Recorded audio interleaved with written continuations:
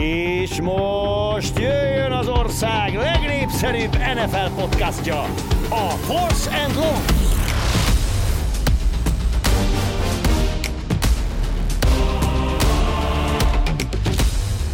Sziasztok! Egy sajnálatos bye week után ismét visszatértünk, és belevágunk az 5. heti kibeszélőbe. Ez az utolsó hét most hosszú ideig, amíg mind a 32 csapatot láthattuk, hiszen 4 csapat rögtön pihenőre megy. Van, akinek szüksége is lesz rá, például a Raidersnek, akiről később beszélni fogunk. Szia Zoli! Szia Márk, valóban mi korábban megejtettük a bye weekünket, de azt mondják, amúgy az eléggé rosszul csináltuk, mert azt mondják, hogy a korai bye week az a legrosszabb, mert akkor utána nagyon sok hetet egybe kell lehozni. Hát ennél rosszabb, hogyha nem is akarod azt a bye weeket, úgyhogy túl vagyunk rajta. Tehát túl vagyunk rajta, reméljük, hogy több ilyen nem tarkítja már az idei szezonunkat. De azért van, akinek igen. Tehát van, amikor mondjuk a bye week után cserélnek el egy csapatba, akinek utána jön a bye week. Nekünk ilyen valószínűleg nem lesz. Az mondjuk jó. Tehát amikor bye week követ. Hát van olyan, akit viszont úgy cserélnek el, hogy nincs bye weekje, hogy egész szezonban nincs bye weekje. Meg szerintem az is számít egyébként sok esetben, hogy úgy hozzák már, hogy bye week alatt be tudjon egy kicsit épülni, tehát hogy olyan csere van. Jó, mondjuk most például rögtön volt egy csere, Dion Jones a Cleveland Brownshoz hozatlont a Falconstól, ott ugye azért került ez a csere erre a pillanatra, mert most lehet aktiválni, és most már pályára lépett elvileg Jones, nem tudom mennyit fog játszani a Clevelandbe, amelyik így 1000 lábbal kapálózik szerintem, és a Chargers-szel azért egy élethalál harcot folytattak. Még belemegyünk az állításokba meg a meccsekbe, mennyire látod azt, hogy a Deshaun Watson edzésbe állt, megjelent a komplexumban. Mennyire látod azt, hogy van miért kaparni ennek a Clevelandnek? Annyira reménykedtem, hogy Deshaun Watsonról nem beszélünk az első 11 hétben. Igazából, és akkor big picture, nem a csak azért gondolom, mert idehoznak egy Dion Jones-t, aki szebb napokat is megélt Atlantába, és látszik azt, hogy ők úgy viselkednek továbbra is, ez az év, ez igenis olyan év lehet. Nem a Clevelandről akarok beszélni, hanem összességében akkor ennyiről az egész NFL-ről szeretnék egy kicsit beszélni ebben a témában, hogy köszi. Van... Jó kérdést beledobni. Zolival jó beszélgetés lesz ez. Én kicsit válaszolni fogok rá talán. Van 2,5-3 olyan csapat, amelyik jó. Amelyiknél így hátradőlünk, mert ezzel a széken ne dőlj hátra óvatosan, de hogy hátradőlünk, és azt mondjuk, hogy jók. Ezeket a csapatokat úgy hívják, hogy... Hát egyértelmű Chiefs, Eagles és Falcons, Buffalo Bills. És az Eagles teszem amúgy kicsit a zárójelben. Hát ő a feledik. Tehát, hogy igen, ő a feledik. Tehát, hogy a Bills, Chiefs egyértelmű, nagyon jó, bomba jó csapat. Az Eagles azért ez az Arizona ellen megizzadt, ilyenek, tehát nézzük meg, hogy mit csinált a Buffalo egy gyenge csapat ellen. Nézzük, hogy mit csinált az Eagles egy szintén valószínűleg nem túl erős csapat ellen. Mindegy. És akkor melyik jó csapat van még? Nincs. És van 133-2, meg 2-3-as és csapat. És melyikek a rossz csapatok? Mert hogy akkor most csak nézzük meg a mérleg alapján. Mérleg alapján van egy Las Vegas 1-4-jel, nem mondanánk őket rossz csapatnak szerintem. Tehát nem mondanánk, tehát a nagyon rossz csapatnak nem mondanánk őket. Velük kezdjünk. Van egy Houston Texans. Most csak nézem, Pittsburgh 1-4, rossz csapat, de azért ez valószínűleg megint nem, tehát most azokra a csapatokra gondolok, akik 2-15-tel végeznek, stb. Ilyenből nagyjából szerintem 2 látunk, a Houston és a Carolina. A Washington az nem ez lesz. Az nem. Tehát nem jó csapat, nem arról beszélünk, itt most nem erről beszélünk, hanem hogy ezek nem a nagyon-nagyon rossz csapatok. És azt akarom mondani, hogy van 2 nagyon rossz csapat, és van 2,5 vagy 3 nagyon jó csapat. Közte, hajrá! Itt jelenleg az AFC 12. helyén áll a Cleveland, és 13. helyén áll a Cincinnati. Egyikünk se lepődik meg, hogyha ez a 2 csapat rájátszásba jut. Nem. Jelenleg az NFC 10. helyén áll az Arizona, a 13. helyén áll a Seattle. Nem fogunk meglepődni szerintem, hogyha ezek közül valamelyikbe jut rájátszásba. Tehát itt érted, hogy válaszoltam a kérdésedre? Hogy persze, itt most mindenkinek lehet az all-in tolni nagyjából, ha nem ebben a 2 legalsó csapatban vagy.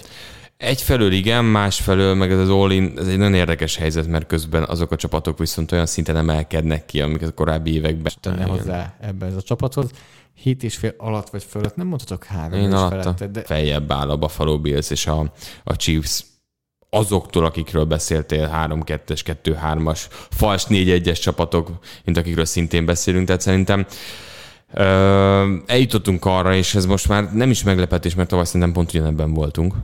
Tavaly még annyi volt, hogy nagyon sokszor az borította az erősorrendet, hogy aki éppen első kiemelt volt az EFC-ben, az kikapott, csúszott le 4. helyre, és így forogtak folyamatosan, egy Tennessee Titans ott bírt maradni a és csúcson. akkor most hezitálás nélkül, 10 másodpercnyi hezitálás nélkül, akkor mondjátok meg nekem, hogy ki volt az EFC első kiemeltje.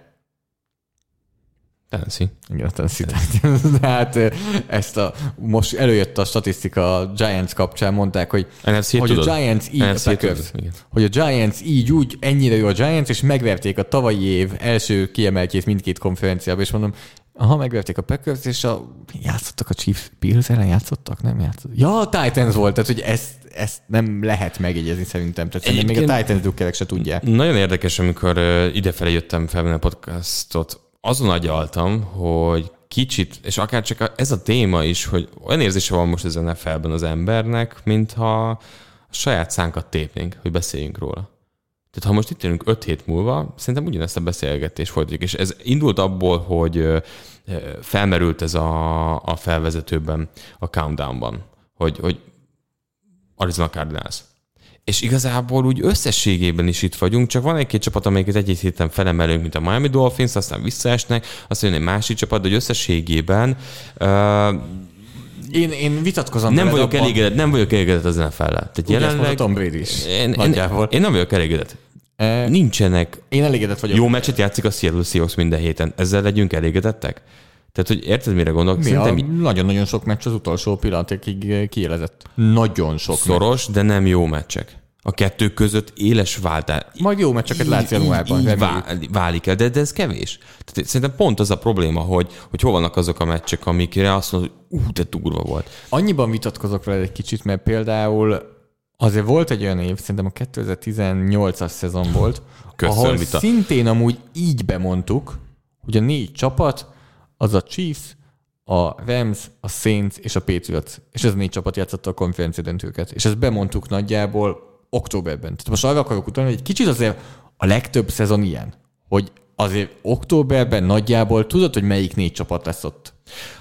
És tavaly fölborult, a legtöbb alkalommal tudod, hogy melyik 4 lesz. Most 2-re tudod szerintem, hogy melyik 2 lesz, akik mondjuk egymást ki fogják ütni az EFC-ben. Az Eagles-t én nem tudom jelenleg odaszerni, hogy konferencia döntő, akkor is, hogyha jelenleg, tehát ha most kéne játszani, ha most játszanának egy nem tudom Final Four-t az NFC-ben holnap, Eagles. De azért ez januárig nagyon sok minden én nem ez. Én az élvezeti faktorról beszélek. De értem, de szerintem ez élvezhető lesz nagyon, hogy decemberben mennyi olyan volt, hogy jó, ez a divízió már lefutott, az a divízió már lefutott, és 3 meccset találsz a 16-ból decemberben, amire azt mondod, hogy izgalmas. És azok mondjuk nagyon jók, mert az tényleg mondjuk egy 10-4-es és egy 9-5-ös csapat meccse, és az tényleg jó, de jelenleg az lesz, az irányba megy az egész, hogy nagyon sok csapat egybe lesz, és tétje lesz a decemberi meccseknek, és az élvezhető. Értem, nem feltétlenül. Van egy bajnokok ligája, Atletico Madrid, Juventus meccs, 0-0 az első meccs, 0-0 a második meccs a 88. percben. Izgulunk, hogy ki jut tovább. Izgulunk, csak közben eltelt 180 perc, és majd még jön a hosszabbítás. Az Atletico-nak meg a Juventusnak tovább kéne jutni a csoportjából. Igen, de hogy szerintem tökéletes példa, hogy milyen csapatok voltak képesek erre. Nekem a bajom az, és lehet, hogy a személyes jellegű, hogy eddig akárhány meccset néztem, vagy közvetítettem, mindegyik kínzás volt összességében. És szerintem ez.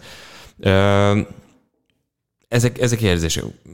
Milyen olyan jó, melyik jó meccset nézted, ami jó játék volt? Tehát, hogy mi volt az, ami úgy leültél, hogy most ez a sport a szórakoztatásról szól. És akár csak a sportnál, mint a labdarúgásnál, voltak évek, amikor a bajnok ligán nézhetetlen volt. Tehát egyszerűen nézhetetlen volt azzal, hogy a védelmi csap nem is arról szólt, hanem arról, hogy az ember nem akart leülni, mert leparkolták a busz, Atletico Madrid éveken át történő, Chelsea, ezek a vonalak, és volt egy ilyen mélypontja.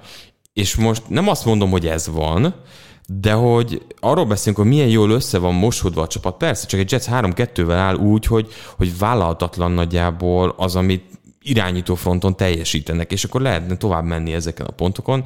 Túl kevés a jó csapat. És az, hogy gyenge meccsek szorosak, az nem feltétlenül a legjobb. Na mindegy, ez az én személyes megélésem, nem a legjobb eddig az NFL ilyen szempontból. Egy Buffalo-t, egy Chiefs-t úgy tudsz nézni, és még egy-két csapatot, ami jó futball. És elég sokszor mondom ezt a podcastban. Idén szoros meccsek vannak, jó meccsek nem, de majd erről beszélünk a podcast legvégén, mert hogyha most nem lesz jó meccs ezen a héten. Én ettől félek mindig. Én ettől túl nagy elvárások. Egyszer belefutottál egy nagy elvárású meccsből, amit még túlszárnyalt. A Chiefs Rams? Aha. Jó, hát Bízunk. Bízunk. Figyelj, így tudjuk ki jól belőle. Úgyhogy nagyon remélem. Na mindegy. Menjünk rá akkor arra, ami a következő kör, 3-3 állítás. 2-1-re vezetek. Ilyen nagyon rég volt, úgyhogy itt a lehetőség. Szépíts. Most én statisztikát nézel éppen, hogy az elmúlt 3-ból. Nem, állítást próbálnék még módosítani, de nem fogom megtalálni, amit szeretnék. Azt hiszem. Igen, nem fogom megtalálni. Na mindegy. Jó, de lehet, hogy megtaláltam. Jó. Kő, papír, olló. Hát ez 3-1. Ez 3-1, gyerekek, 3-1. Nem akarok itt mondani, de hogy itt is változások vannak, nem csak az NFC-ben. Kezdj el. Megadom az első szó jogát, hogy belevágjál. Az a baj, hogy most pont eszembe jutott egy állítás, és nem találom meg hozzá a statisztikát. Köztem majd úgyis akkor tépem a számat, mit szólsz? Jó. Na jó. Az első állításom melyik legyen? Jó. Neked nem neked milyen 3 állításod? Nem vagyok velük annyira elégedett. Rozsdás. Mert például ezt azt hittem, hogy messzebb kell, hogy visszamenjek az időben, de csak a 2016-17-es szezonig kellett, hogy visszamenjek. Mert 2016-17-es szezonban tudod, hogy mi történt? A 2016-17-es szezon végén a rájátszásra gondolok, képzeld el, a rájátszásban, az AFC-ben nem volt ott a Denver Broncos, az NFC-ben pedig nem volt ott a Carolina Panthers. Előző Super Bowl döntősök. Az igen, vág az eszed. Ez az egyik állításod neked is. Miért nem ugrott a labdáért? Ez nem az a helyzet. Igen. És akkor az állításod az, hogy most se fog bejutni? Egyik se. Wow. Hát ugye jelenleg mind a kettő negatív mérlegben. Majd megkérdeztem, hogy ki játszotta a Super Bowl-t. A Titans volt az első, mert az EFC-ben ezt tudjuk. Azért mondom, hogy azért nem csak... Jó, hát mindkét csapat 2-3-mal áll. Melyikért, akkor csak hogy fejezd még tovább, vagy fejezd be a gondolatot, melyik az első válasz kérdés, hogy melyik csapatért aggódsz jobban? Várj, mit jelent az, hogy aggódok? Mert hogy... Az állításod... De nem, várj, értem, hogy mi a kérdésed, de hogy ezért a Ramsért nem aggódok. Ez a Rams ne jusson be a rájátszásba. Tehát itt most nincs semmiféle aggódásom, de a Rams egyértelműen rossz. A Rams jelenleg, tehát ez a támadósor, ez egy borzasztó támadósor. Tehát ez... Cooper Cup? Hát talán még Staffordot oda tehetett, de még az is nem. És ennyi? Futójáték. Botrány, a támadóval hihetetlenül botrány, Cupon kívül, és nincsen sebesség. Tehát még Tutu Atwell-t föl kellett, hogy hozzák a visszahordót a pályára azért, hogy valami nagy játék és sebesség legyen a pályán. Nincs sebesség. És Odell Beckham Jr. helyében most csapathűség itt, vagy én nem mennék ide. Csapathűség, hát egy évet játszod. Gyűrűhűség lesz maximum. Hát Odell Beckham Jr. az biztos, hogy november, de hogy ide nem. Ide nem fog. De hogyha meg Buffalo Park, van Miller ez megint. Na mindegy, ez az első állítás, ami egyik csapat se fog bejutni a Super Bowlba. Azt mondod akkor, hogy a Rams előtt lesz a 49ers divízión belül? Mert azt nem gondolom, hogy az Arizona Cardinals mondanád. És a Seattle Seahawks. Gino. Nem tudom, ez egy borzasztó divízió számomra. És inkább úgy fogalmazzék, hogy a Rams valaki mögött lesz, mint hogy valaki a Rams előtt. Akkor most sem beszéltünk amúgy náluk Super Bowl mástoposságról? Tehát ez az? Amúgy nagyon vicces, de jó, ebből akartam beszélni, és nem felejtettem el. Te látod a lelkesedést a szememben. Igen. Hogy igazunk volt. De ilyenkor vagy tudod lelkes, amikor tévedünk, akkor így szőnyeg alá. Hogy ez a Rams futójáték, ez botrány. Ez ugyanilyen botrány volt januárban is. Amikor McVay minden meccsen, rájátszás meccsen futtatta a csapatot, és mi fogtuk a fejünket Márkkal, hogy miért csináljátok ezt, amikor Cupnak megy, OBJ-nek megy, Higbynek megy, Staffordnak megy, nem működik a futásblokkolás, borzasztóak a futók, és ez januárban is ott volt, akkor valahogy Super Bowl-t nyertek vele, és Hát nem vele, hanem... Ennek ellenére, Igen. így kell fogalmazni. És most ugyanitt vagyunk. Tehát, hogy ez nem, itt mindenki mondja, igen, hát elment Whitworth, sérülések vannak a támadófalban, ez januárban sem működik. A passzblokk lett sokkal rosszabb, ami miatt itt vannak. De Tehát, hogy a futásblokk, az ugyanez volt januárban. Super Bowl-on.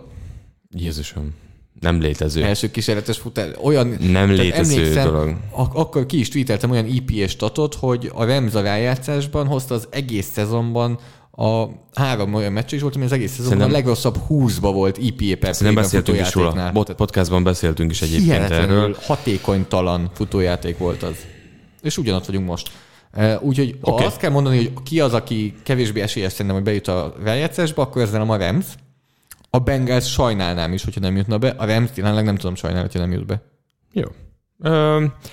Egyet értek veled, de azért értek egyet veled, mert az egyik állításom az, hogyha megnézzük a most érted, októberben, a rájátszás képet.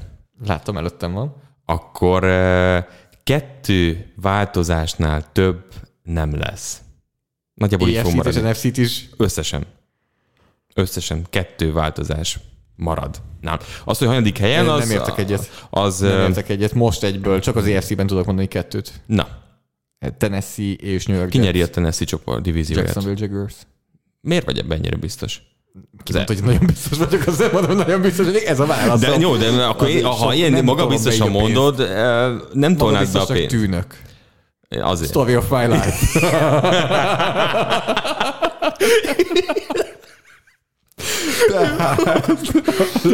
Ezért írom, mert én már azért így az évek során rájöttem, hogy amikor nagyon magabiztosan mondasz valamit, vissza kell csak kicsit kérdezni, és meginog, az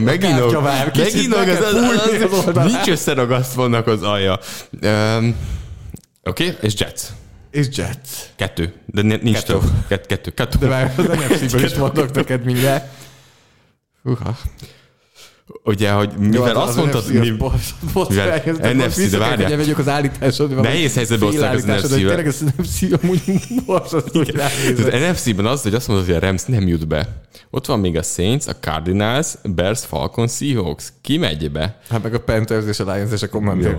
Tehát, hogy mert most ugye a Giants ott van a 6. helyen, néztem a sorsolását, ez 50% föl és simán tehát a Giants valahol el fog fogyni, de hogy így tudod, amikor leáll a motor, de még így be fognak gurulni valahogy a rájátszásban. Még így messzi. Senki nem előzi meg őket. Nem úgy, mint hogy Verstappen járt volna. Jó, akkor legyen az EFC-ből 3. Így azt mondom. Jó. És akkor... Ja, Broncos bejut? Jó. Nem. Akkor Bengals, azt már mondtad, hogy nem jut be. Igen, ezt nem mondhatom. Tehát, hogy saját csapdádban... Cleveland. New England. Jaguars 2. Ja, így közelítjük meg, igen. Ez tiszta számmisztika. Én nem akarok ennek igazat adni. Nem lesz igazad, de már nehezen tudom meg... Akkor rögtön, amikor beszéltél arról, hogy most minden csapat egyben van, és tudod, és majd itt változik minden, és közben nézed, úgy van együtt, hogy közben amúgy ilyen lesújtóan vannak együtt. Jó, az NFC-t azt följebb is hozom, mint a képernyőmet, hogy az NFC-t ne lássam, mert... Nem, ezért van egymás mellett. De jó ég. Nagyon. Amúgy az NFC. Nagyon para. 49ers, Giants. De nem, amúgy igazából az NFC-ben, hogyha 8-tól 16-ig nézem a csapatokat, és egyiknél sincs az, hogy igen. Jó, hát ők majd vissza...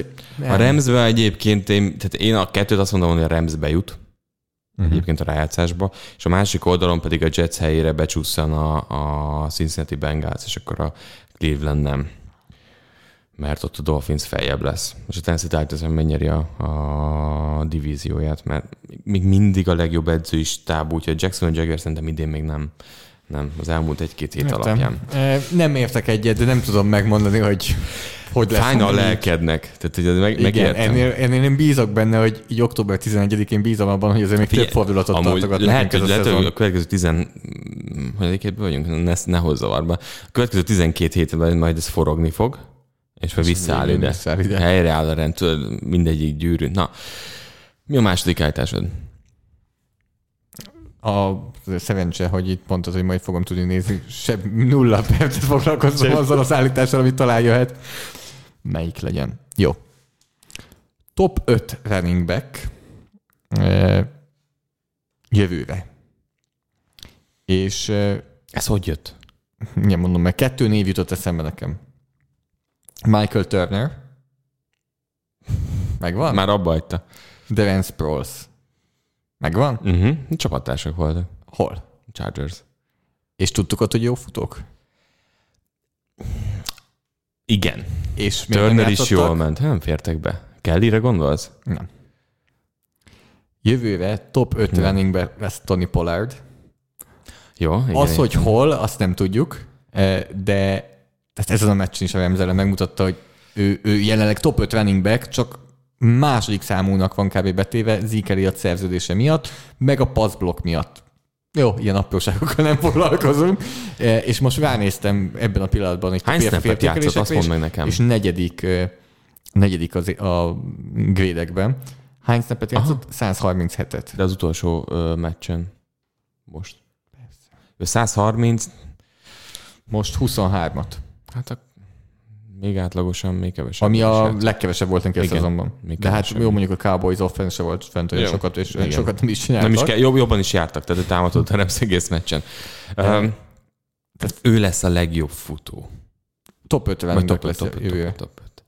Nem tudom, hogy ez hogy lehet, mert most PFF értékelésben már most is ott van. Úgy, hogy elkezdett beszélni róla. Lesz. Igen, tehát hogy ő az lesz, és Turner az volt amúgy Atlantában. Abszolút. Ott kb. Top 5 running back lett, amikor Tomlinson árnyékából kilépett.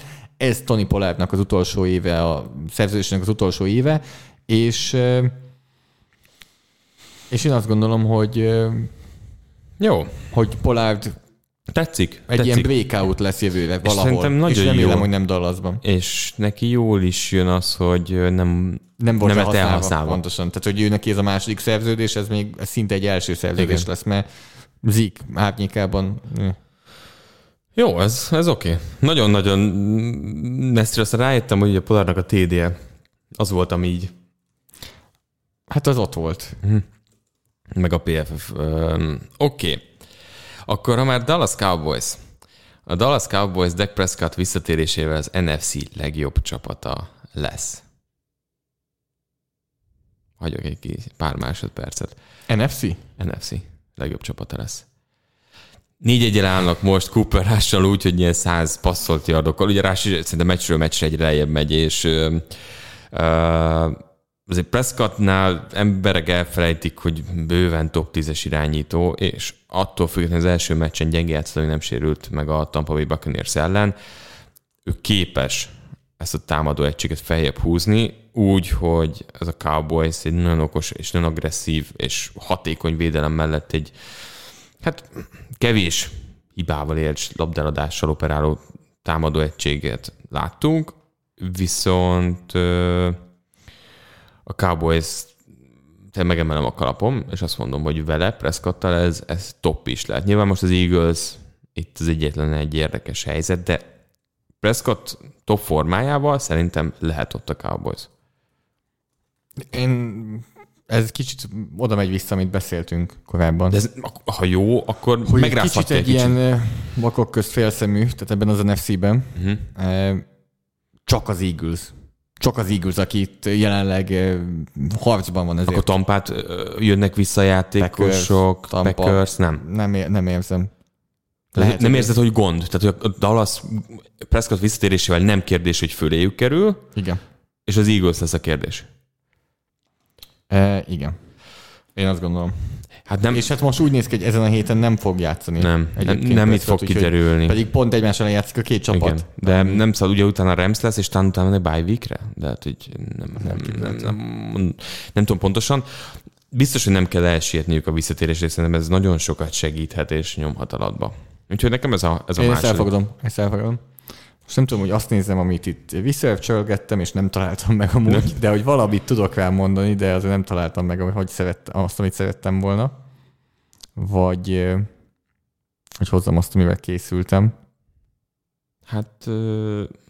Ami egy kicsit ilyen nem annyira erős állítás. Hozom ezt? Legyen ez? Legyen. Nincs alátámasztva akkor teljesen. Nem, és mégse ezt hozom, mert nem hiszek benne annyira, csak poén lett volna. És erről beszélünk majd, mert erről Jó, beszélünk. akkor majd hozz fel akkor. Majd akkor fölhozom. Jó. Helyette hozom azt az állításom, hogy ugye jövőre Tony Pollard top 5 running back lesz, viszont valakinek idén lesz egy breakout éve, innentől kezdve. Sokkal többet fogunk róla beszélni, mint az elmúlt években, vagy mint mondjuk itt a szezon első másfél hónapjában. Januárban azt gondolom, hogy meccset fog eldönteni, és januárban tényleg szerintem akkor fogunk egyre többet beszélni róla. És ezt az embert úgy hívják, hogy Brian Burns. És másnak látom, hogy így a fogaskerekek a fejében így nem nagyon tudja hova tenni. Mi lesz ennek a kifutása? Itt szét fogják rabolni ezt a Caroline-át szerintem a következő hetekben, hogy akit lehet vinni, vagy akit érdemes vinni, azt megpróbálják elvinni. Már értem. És nézem, mit csinál Burns?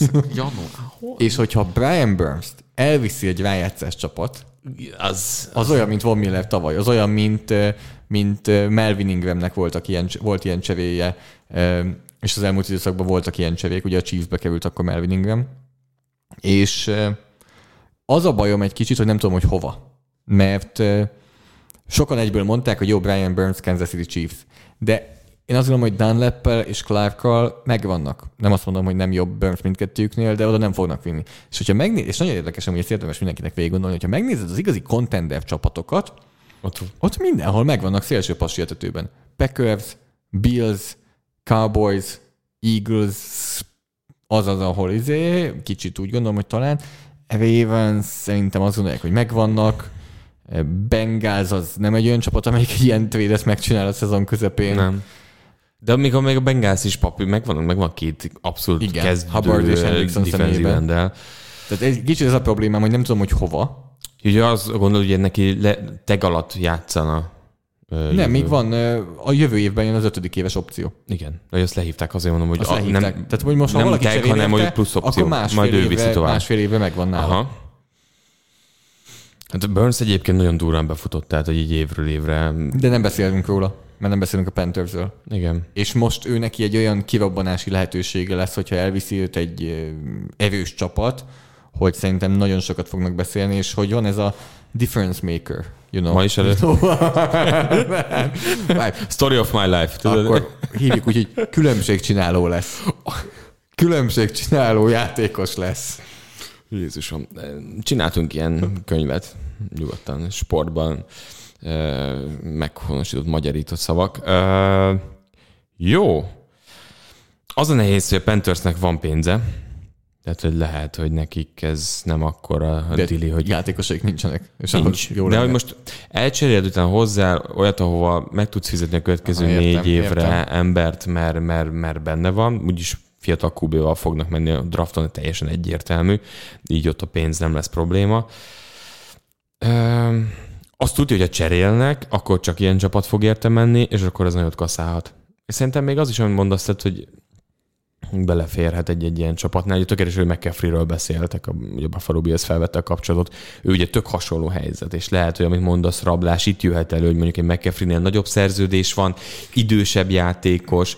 Én olvastam azt, hogy a Buffalo Bills felvette a kapcsolatot, én ezt nem értem annyira. Számomra ez nagyon furcsa. Hát amúgy az egy nagyon-nagyon óriás rengeteg running backjük van, egyik se jó, de nem csak maguk miatt nem jó. Meg azért ott egy idő... De most hozták oda Kukort... el fog jönni a fizetési sapka, és azért nem egy running back-e kellene nekik. Azt hiszem, hogy az idei év. Azzal részével egyetértek, hogy aki elviszi, az nagyot húz, és azt ilyen csapat lehet. De szerintem marad a Panthersnek. Tehát, hogy azt a kevés játékosnak kiérték, azt lehet, hogy nem. Az utolsó állításom az, hogy a Las Vegas Raiders az 1-4-es állás ellenére egyáltalán nem írható le.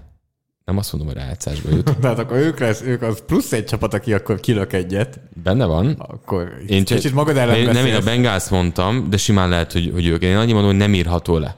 De szerintem nagyon sokan leírják. És bocsánat, csak annyi a gondot, hogy 1-4-jel állnak, de ezeken a meccseken egy TD-n belüli vereséget szenvedtek. 5 ponttal kaptak ki a Chargers-től. Hosszabbítást emlékszünk az Arizona Cardinals ellen milyen meccsen kaptak ki. 2 ponttal a Tennessee Titans ellen, és a Chiefs ellen pedig majd beszélünk róla, 1 ponttal kaptak ki. Elmennek pihenni.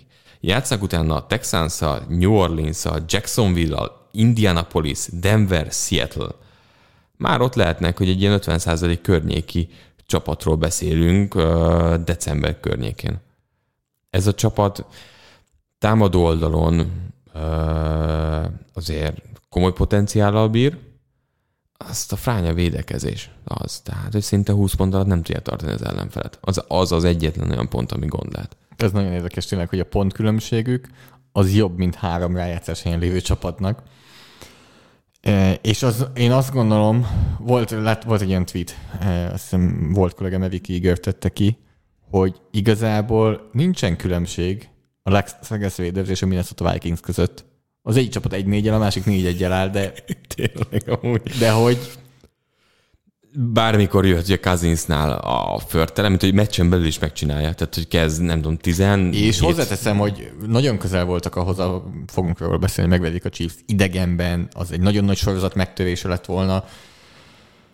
Valóban ez a csapat, ez szerintem nem rossz. Ez legalább a 3. legjobb csapat az AFC nyugatban, és azt tudjuk, hogy melyiket gondolom, csak a negyediknek azt, amelyik egyébként előttük van, és valahogy van 2 győzelme. Mindegy. Majd a meccsről nem fogunk beszélni, sokan szavaztatok rá, de csak azért sem fogunk beszélni a meccsről. Az az első. Én ezzel abszolút egyetértek, és el tudom fogadni. Tehát ez szerintem is jobb csapat. Az AFC 15. helyén álló Las Vegas Raiders az jobb csapat, mint az NFC-ben akár a 6-7-8. helyen álló csapatok. De ez nem azt jelenti, hogy minden fölötte álló AFC csapatot be tudsz odarakni. Ez egyszerűen a Raidersnek egy ilyen elég speciális helyzete van. Igen, ez a Denver például nem tudom oda. Na jó. Van olyan csapat, amelyiktől, ha jelenlegi rájátszás képet nézünk, a legjobban ki vagy? Hogy otthon a rájátszásban? Ha most nézzük. Tehát, hogy így nem akarod, nem érted, ne legyen ott. Hát, Tennessee, New York Jets. Nálad? Most Jets meccset közelítettem, és így a felvezetőben, hogy milyen jól beszéltem a Jetsről, nagyon fejdegesítettek. De összességében azt tartom, amit mondtam, hogy van néhány olyan jó játékos, akiért nagyon oda lehet lenni, de hát amíg Wilsonnal valamit nem kezdenek, jó, nem adta a labdát, tehát hogy ez is egy jó rész. Menjünk tovább akkor az első mérkőzésünkre, amihez Londonba megyünk. Azt mondtad, hogy nem adta a labdát Zach Wilson, hát nem adta a labdát Aaron Rodgers sem, és Daniel Jones sem. És nyert a Packers. Nem egészen. A New York-i csapatoknak nagyon jó időszaka van. Sőt, hát Londonban a Giants nagyon erős. Jól tudom... 3-0? 3-1 talán. A Dolphins ellen kezdtek, övék volt az első meccs, amit érdemes, menjetek vissza, vagy hát itt a kamerából beszélek, és itt vagytok akkor YouTube-on.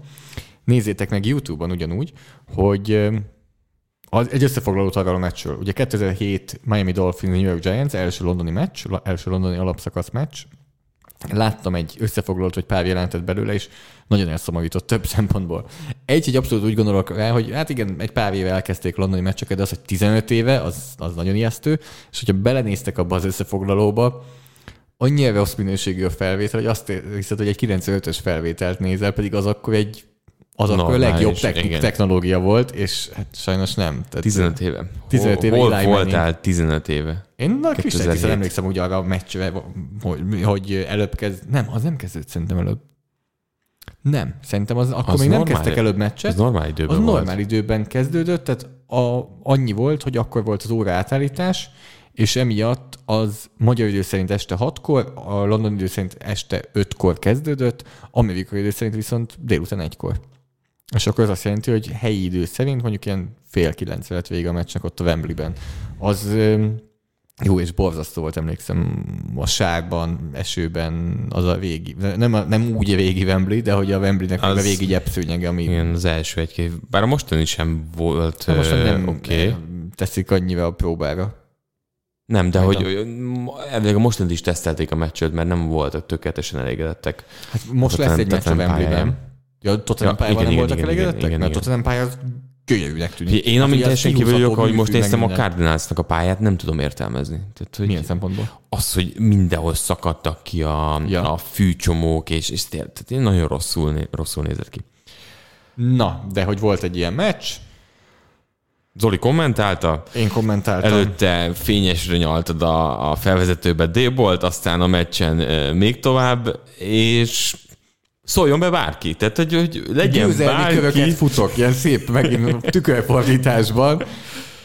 Hát ez egy óriási győzelem edzőstáb. Márkkal beszélgettünk a meccs közben, nyilván a szünetekben, és ott el is mondtuk azt a Giants-e, hogy tudd, hogy mi vagy. És ezt mennyiszer Tud hány elmondjuk. kiló vagy, még az D-ból nem lenne jó, mert akkor azért nyomnák. De hogy tudd, hogy mit tudsz, tudd, hogy mit nem tudsz, és szerintem, hogyha edzőknek Maddenben ilyen awareness szintet kellene adni, akkor D-ból egy 99-es lenne. Az awareness is fordítsd akkor. Hogy fordítod ezt le? Hogy? Érzékelni a körülötted lévő dolgokat. Nem tudom. Írjátok meg nekünk, hogy ezt hogy kell szépen fordítani. Amerikaival, magyarra. Tehát, hogy D-ból tisztában az, hogy mit tud ez a csapat, nem akar többet, nem akar kevesebbet, D-ból és Kafka, és jó, Martindale nem vagyok benne biztos, hogy tudja, hogy mi ez a csapat, mert emberezik olyan cornerekkel, nem lenne helyen. És még meg is sérültek, tehát hogy még kezdő játékosok is sérültek. Cseve cornerbackekkel és cseve elkapókkal játszottak. A támadósor úgy volt vele, hogy jó, akkor ehhez alkalmazkodunk. Már Wink Martindale-t ez nem érdekli. 5. számú cornerback van ott. Figyelj, 1-1-ben legyél Lazardon, legyél Dobson, és akkor megoldjátok. De meg nem kapon. bírtak ezzel semmit kezdeni, mert látszik a Packersnél nincsen tempó, és most nem akarok nagyon ebbe az irányban, hanem a Giantsnél beszélve, hogy Slaytonon kívül itt kb. Nincs NFL elkapó. Hát ez Slayton sem az.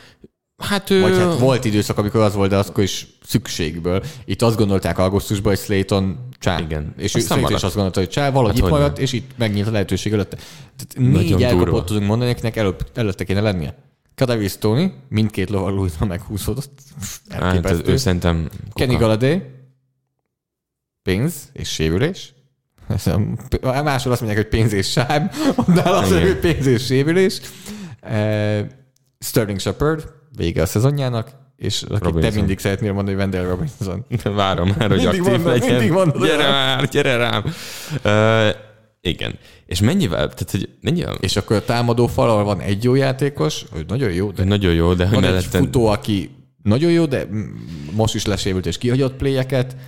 Van egy újonc tight end, aki senkinek nem kellett. Tudod, mi jut eszembe erre az egészre? Néztem egyébként a meccset is, de utána a meccs végén a statisztikát, és Daniel Jones 27 passzból 21 yard és 217 Nem 21 yard. yard.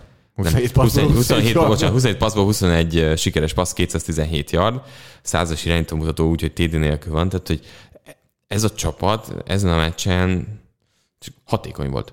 Tehát szép first downok, nem 15 yardos first downok, olyan játékok, amik, és most eltekintünk Barkley-nak a játékától, az se így volt feltétlen, nem erre épült egy 41 yardos elkapás lesz, de hogy ez egy nagyon jól építkező olyan csapat volt, ami nem akarta túlvállalni magát. Tehát, és megint ott tartunk, hogy ilyen van a Packers védelem teletolva jó játékossal, nem volt ellenszerük ezekre a játékokra, amik egyébként ilyen... Tehát olcsó yardokat, ingyen yardokat, tehát kiforgások, wildcatek, play actionök, screen játékok, tehát ezek azok, könnyen megdobható passzok. amik kell, és ebből próbálunk nem mind Márkon és magamon is értem, hogy próbálunk nem előre szaladni, hogy a Packersről beszéljünk, de ezek azok, amikkel nem szabadna, hogy meccset tudjál nyerni. Ezek azok, amik elmozdítanak arról, hogy botrányos legyen a meccs, valamit megpróbálunk kihozni, lesz, ami lesz. NFL szinten ezzel nem csinálsz 27 pontot, hanem megakadsz 4-szer. Most mondok valamit, és igen, csinálsz 10-13 pontot. Tehát, hogy ez nem hosszan fenntartható. De közben meg óriási dicséret tényleg, hogy, Brutális. hogy nem az van, hogy akkor Daniel Jones maradjon a zsebben, és menjen vissza passzolni 35-ször, és lesz, ami lesz, hanem play action-ezik, legtöbbet play action-eznek az egész NFL-ben, kiforgatják, Barkley-val Whitecat, a Daniel Jones futásokról nem is beszéltünk. Pedig még sérült is volt ő is. Tényleg azt gondolom, hogy most annyira nem volt sérült, de mindegy. Nagyon korrekt a játékosok. Hát most a támadó, meg a védő oldalon, és igazából nem nagyon tudunk kiemelni a játékosokat, akik itt Tehát 2024-ben ebből a csapatból szerintem mondjuk 22 kezdővel számolunk, szerintem ha 10 kezdő itt lesz, akkor sokat mondunk 2 év múlva. Akkor sokat mondunk. Tehát inkább a védelemben azért ott vannak, tehát ott főleg, hogyha mondjuk Ojulari most visszajön a sérüléséből, akkor ott vannak. Hát a támadófala valamit kezdeni kell. A támadófalnál Andrew Thomas és Evan Neal, akik itt lesznek 2 év múlva. Én azt gondolom. És Saquon Barkley, valószínűleg, gondolom én. Bellinger, a Titan. Ennyi. Daniel Jones nem lesz itt 2 év múlva. Nem, nagyon meglepő. Akkor a védelemben pedig ez Dexter Lawrence, Thibodeau. Ez Thibodeau. Most Ojulevit nem mondom el, hogy most erről a meccsről beszélünk szigorúan. Xavier McKinney, az 3. Darnell Holmes, és talán még David Jackson is. Hát ő is ki tudja. Fabian Moreau. Egészséges lesz, nem lesz. De hogy nagyjából most így felül számoltad. Igen. Tehát itt azért már olyanokat is mondtam. Hát a 4 elkapó, akikről beszéltél, azért azok közül is optimálisan. Hát csak most ez erre a meccsre gondolok, most főleg ugye ők ezzel nem játszottak. Ha 4 elkapót nézed is 2 év múlva, még Kenny Galladay ott lesz? Nem. Sterling Shepard, abban sem vagyok biztos. Tehát, hogy ilyen szempontból Tony nem játszott még normális meccseket. Tehát, hogyha így nézzük, Robinsonon kívül, ha csak a 4 kezdő elkapót nézzük, még ott is ott tartatunk, hogy ez nem lett több ez a szám. Nem. Sokkal. Úgyhogy le a kalappal a Giants előtt minden szempontból. Nagyon, nagyon fegyelmezetten játszák és támadnak, és ez nagyon-nagyon látszik rajtuk. És tök érdekes az, hogy milyen gyorsan lehet egy csapatot szintet lépve más pozícióba tenni. Nem csak ennél a csapatnál. Nyilván, de itt tényleg az edzők nagyon komolyan kijönnek. Nagyon. Tehát ennél a csapatnál, és akkor arról beszélünk, amit szerintem a közvetítésben is sikerült elmondanom, és nem itt is beszéltünk róla, hogy azt mennyire sokan kiemelik D-ból kapcsán, hogy átadta Mike Kafkának a játékhívást. Hogy első éves vezetőedzőként ő úgy volt vele, hogy ő tudja, hogy kell, hogy jól kinézzen egy csapatnak a logisztikája, a működése és a döntéshozatal a meccsnapon. Ő neki ez túl sok lenne, pedig ő hívott playeket. Tehát Nathaniel Hackett Green Bay-ben nem hívott playeket. Ég és föl a 2. Brian Daboll Buffalo-ban ő az, aki úgymond a csodát tette Josh Allennel, most pedig Ken Dorsey teszi a csodát. Tehát ott a támadó koordinátor playeket hív, nyilván már egy védőmentalitású vezetőedző. Nathaniel Hackett nem hívott playeket Green Bay-ben. Szerintem itt ebben a legfontosabb, hogy valószínűleg egész héten Kafkával egy nagyon közeli munkarend van, és itt jön az, hogy valószínűleg 2 ember tényleg nagyon hasonlóan tekint arra, hogy adott esetben mit kell csinálni, és az jön ki. Tehát szerintem ez nagyon tisztán jön. Sokan elmondják, és igaz, mert jelenleg ez nagyon személyre szabott, és nagyon tudják, hogy mi ez. Ugye Mike Kafka Kansas Cityből jött, Brian Daboll Buffalóból jött, hogy a támadósor nem néz ki úgy, mint egy Kansas City, vagy mint egy Buffalo, és nem csak az irányító tehetség hiánya miatt, hanem egyszerűen teljesen más szisztéma, teljesen más, amit próbálnak. Nyilván valószínűleg a limitáltság miatt, de tényleg teljesen más, amit csinál. És még Daboll kapcsán azt mondanám el, ami nagyon érdekes volt a félidei interjú, ugye most már egyre többször látjuk, hogy pár oldalvonal mellett félidőben interjút csinálnak velük, és megkérdezte, hogy akkor valami, nem tudom, mi volt pontosan a kérdés, de azt mondta a Packers gyors passzaival, hogy meg kell őket zavarnunk, föl kell, hogy tegyük a kezünket a gyors passzoknál, stb. 2 dolog, vagy 3, vagy nem tudom, hogy hány dologban akarom ezt megfogalmazni. 1, ez döntött. Szó szerint az utolsó játék erről szólt, hogy egy gyors paszt akart jobbra Rodgers. Sőt, utolsó 2 leütötték. És ahelyett, hogy megpróbáltak volna odaérni feltétlen, tudták, hogy föl kell tegyék a kezüket. Másik, hogy a támadó oldalon lévő vezetőedző tisztában van ezzel, és ott van ennyire. Az első évben én azt gondolom, hogy ott például abszolút az volt, hogy Sean McVay Wade Phillipsre mindent ráhagyott. De hogy itt inkább a támadó oldalról szóló vezetőedző, ennyire benne van az egész csapatban, és hogy a védelemhez is bőven megvan a véleménye, és nem tudom, hogy ezt most ő találta ki, vagy Martindale, vagy nyilván tudod, hogy ezt kell csinálni gyors passzokkal, de hogy ez nem annyira triviális, mint amennyire nekünk tűnik, hogy van ott 10 percet beszélni a csapattal, és hogy ez ennyire ott van az elején, hogy ezt mondja. Szerintem itt az, amit mondasz, tehát, hogy összességében az az idő, amit tehát, hogy ez nem közhely, ez nem egy közhely. Nem, ez nem szokványos. Több labdát kell szereznünk, sietetnünk kell az ellenfél irányítóját, ezek a közhelyek. Most az, hogy egy ilyen apró dolgot beletesz, hogy tegyük fel a kezünket, stb., ez nem egy közhely, ez már valami konkrét terv. És szerintem, ha áttérhetünk most, és engedett, hogy átérjünk a Packersre, akkor ez a Packers szellem meg egy még logikusabb terv. Mert ez a Green Bay Packers, és beszélünk szinte minden héten róluk, olyan játékot játszik, amiben rengeteg ilyen játék van, tehát option játékok, bubble-el, egy belső futással, a két running back-es felással, gyors passzok, adjuk oda a labdát a Aaron Jones-nak, meg a többieknek. Tehát, hogy igazából a Green Bay Packers azzal, hogy, és itt beszélünk az emberezésről, nincsen tempója a csapatnak elkapófronton. Tehát az, hogy Lazárra mennek a hosszú passzok úgy, hogy ő nem tud elszakadni az emberétől, egyszerűen erre nem jó. Dawsonban még valószínűleg nem bízik annyira. Watsonnak kéne, és Watson meg a második fél időt kb. Kihagyta a sérülés miatt. Watson meg megsérült, úgyhogy nagyon limitált ez a Packers, amit játszani akar, és arra ez meg nagyon adja magát. Pont ezen a héten jöttek ezek a nagy Davante Adams elkapások, amikor arról beszélünk, hogy mennyire nincsen tempó, és nem tudják mélységi játékokkal veszélyeztetni az ellenfél védelmét. De én azt hiszem, hogy a másik, és erről beszéltünk sokat a meccsen, aki látta a közvetítést, és azt tudja, hogy én elég ezen rugóztam, hogy a másik negyedben ezek mentek. Értem, hogy ez kellemetlen, hogy ennyi az offense, de ez működött. Tehát ez működött, hogy quick game, gyors passzok, amikor Rodgers megfogja a labdát, már dobja ki, run pass optionok, ezek működtek. És akkor nagyon sokszor elkezdték hozni azt, hogy jó, akkor 30 yard a Lazard, 30 yard a ez nem működött. Akkor miért kellett ez? Miért nem lehetett a futójátékkal, ezekkel a quick game-ekkel, RPO-kkal, ezekkel ritmusosan, ütemesen végigmenni a pályán, ami láttuk, hogy működik, és elmentek tőle. És nagyon sokan, emiatt kritizálják Rodgers-t, akiben nagyon sokan azt látják amúgy, hogy kicsit ilyen, hát ez a hero ball, hőslabda, csak hogy lefordítsuk a mindent. Ez milyen az a hőslabda? Tehát az utolsó játéknál például, hogyha valaki visszanézi, ha azt a labdát átnyújtja Dillonnak, akkor Dillon minimum first down szerez, de valószínűleg touchdown-t. Az egy one pass option volt, a paszt választotta, leütötték a paszt. Hozzáteszem, ha nem jobbra dobja a paszt, hanem balra, akkor szintén az egy első kísérlet. Tehát, hogy a nagy játék egyből be a célterületre, és hogy több ilyen volt, hogy hát ezek a nagy... És ez volt a Patriots ellen is. A run pass option, hogy a védőfalat te így nem nézed. Tehát ez egy hálátlan dolog ilyen szempontból, egy run pass option-t leütnek, mert hogy így inkább az a kérdés, hogy belül, a döntés azon része, hogy belül mi történt. Tehát látod, hogy a fronton belül létszámban hogy vannak. Elfutottak volna, a blitz-el elfutottak volna. Tehát, hogy ez egy működő játék lett volna. És érezhető is volt. Tehát nem futott rosszul alapvetően ez a csapat, csak... Aaron Jones 13 futásból 63 yard. 20. Úgyhogy leghosszabb 11. Tehát, hogy nem az van, hogy 20-10-nél azt érezte az ember egyébként így a félidő után, hogy így leültek. Tehát jött a szokásos, laflőrös, elkezdünk kényelmesen játszani, lassan. Nem értek egyet, mert pont, hogyha kényelmesen lassan játszanak, jó lett volna. Egyet a 30 yardos passzokat próbálták.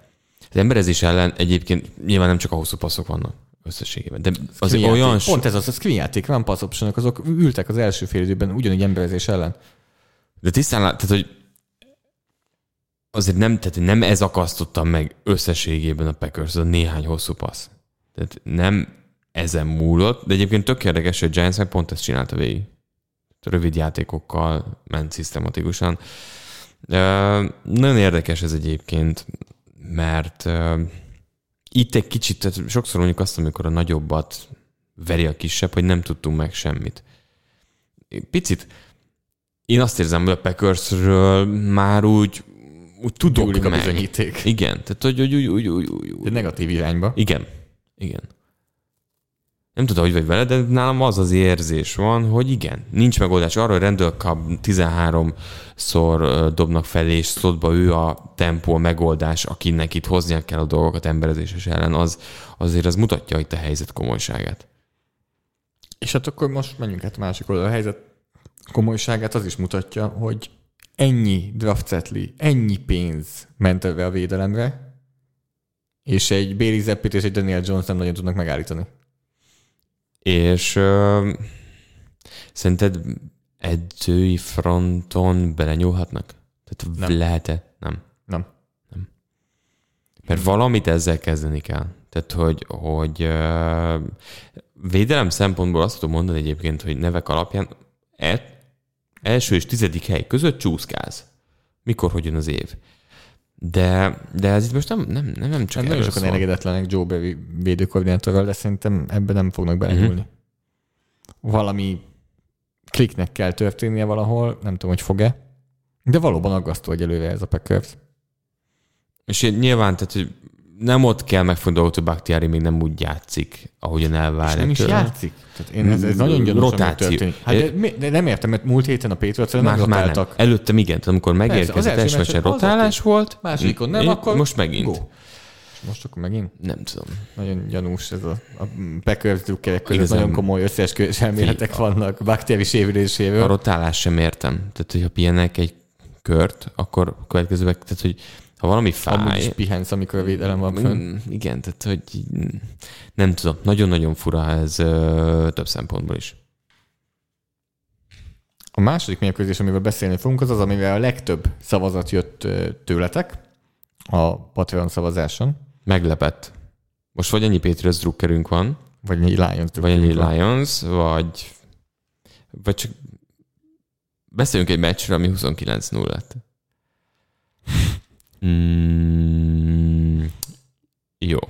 Ugye jó pár sérültje volt a Detroit Lions-ek, és talán ebből lehet kiindulni, hogy egy ezért, vagy nagyon sokan húzták fel arra, hogy majd Hackensonra mennyire fog figyelni a Patriots, és figyelt is kiemelten, de hogy állj már meg egy szóra, tehát Hackenson előző heti teljesítménye kiemelkedő volt, az előtte lévő hetek egyáltalán nem róla szóltak, hanem a hatékony futójátékról, és arról, hogy mondjuk Sam Brown például nagyon-nagyon erős volt.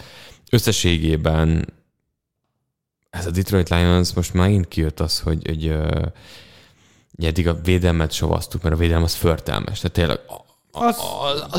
az liga út. Az hozta, amit... Tehát azért nem arról volt szó, hogy Bailey Zappi Patrick Mahomes-á vált.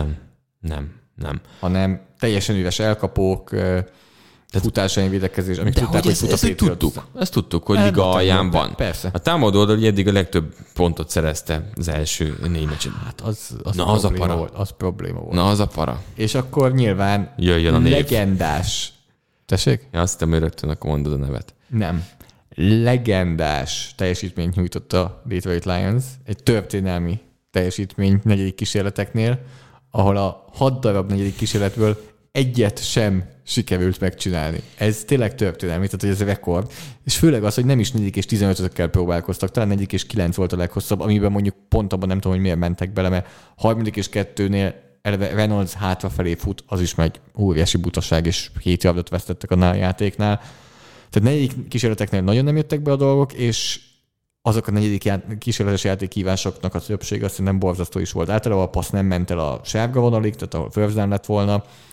Volt, amelyik sikeres volt, és akkor tackle csináltak. Futójátékok azok ilyen beszorított felállásokból volt, amikor mindenki tudta, hogy futni fognak. Támadófal is rossz volt passzblokkban, tehát azért a név, gondolom Jared Goffra gondolsz a név kapcsán, hogy na ez a rossz Jared Goff amúgy. És szerintem Jared Goff a legrosszabb irányító az NFL-ben olyan szempontból. Hogy amikor rossz?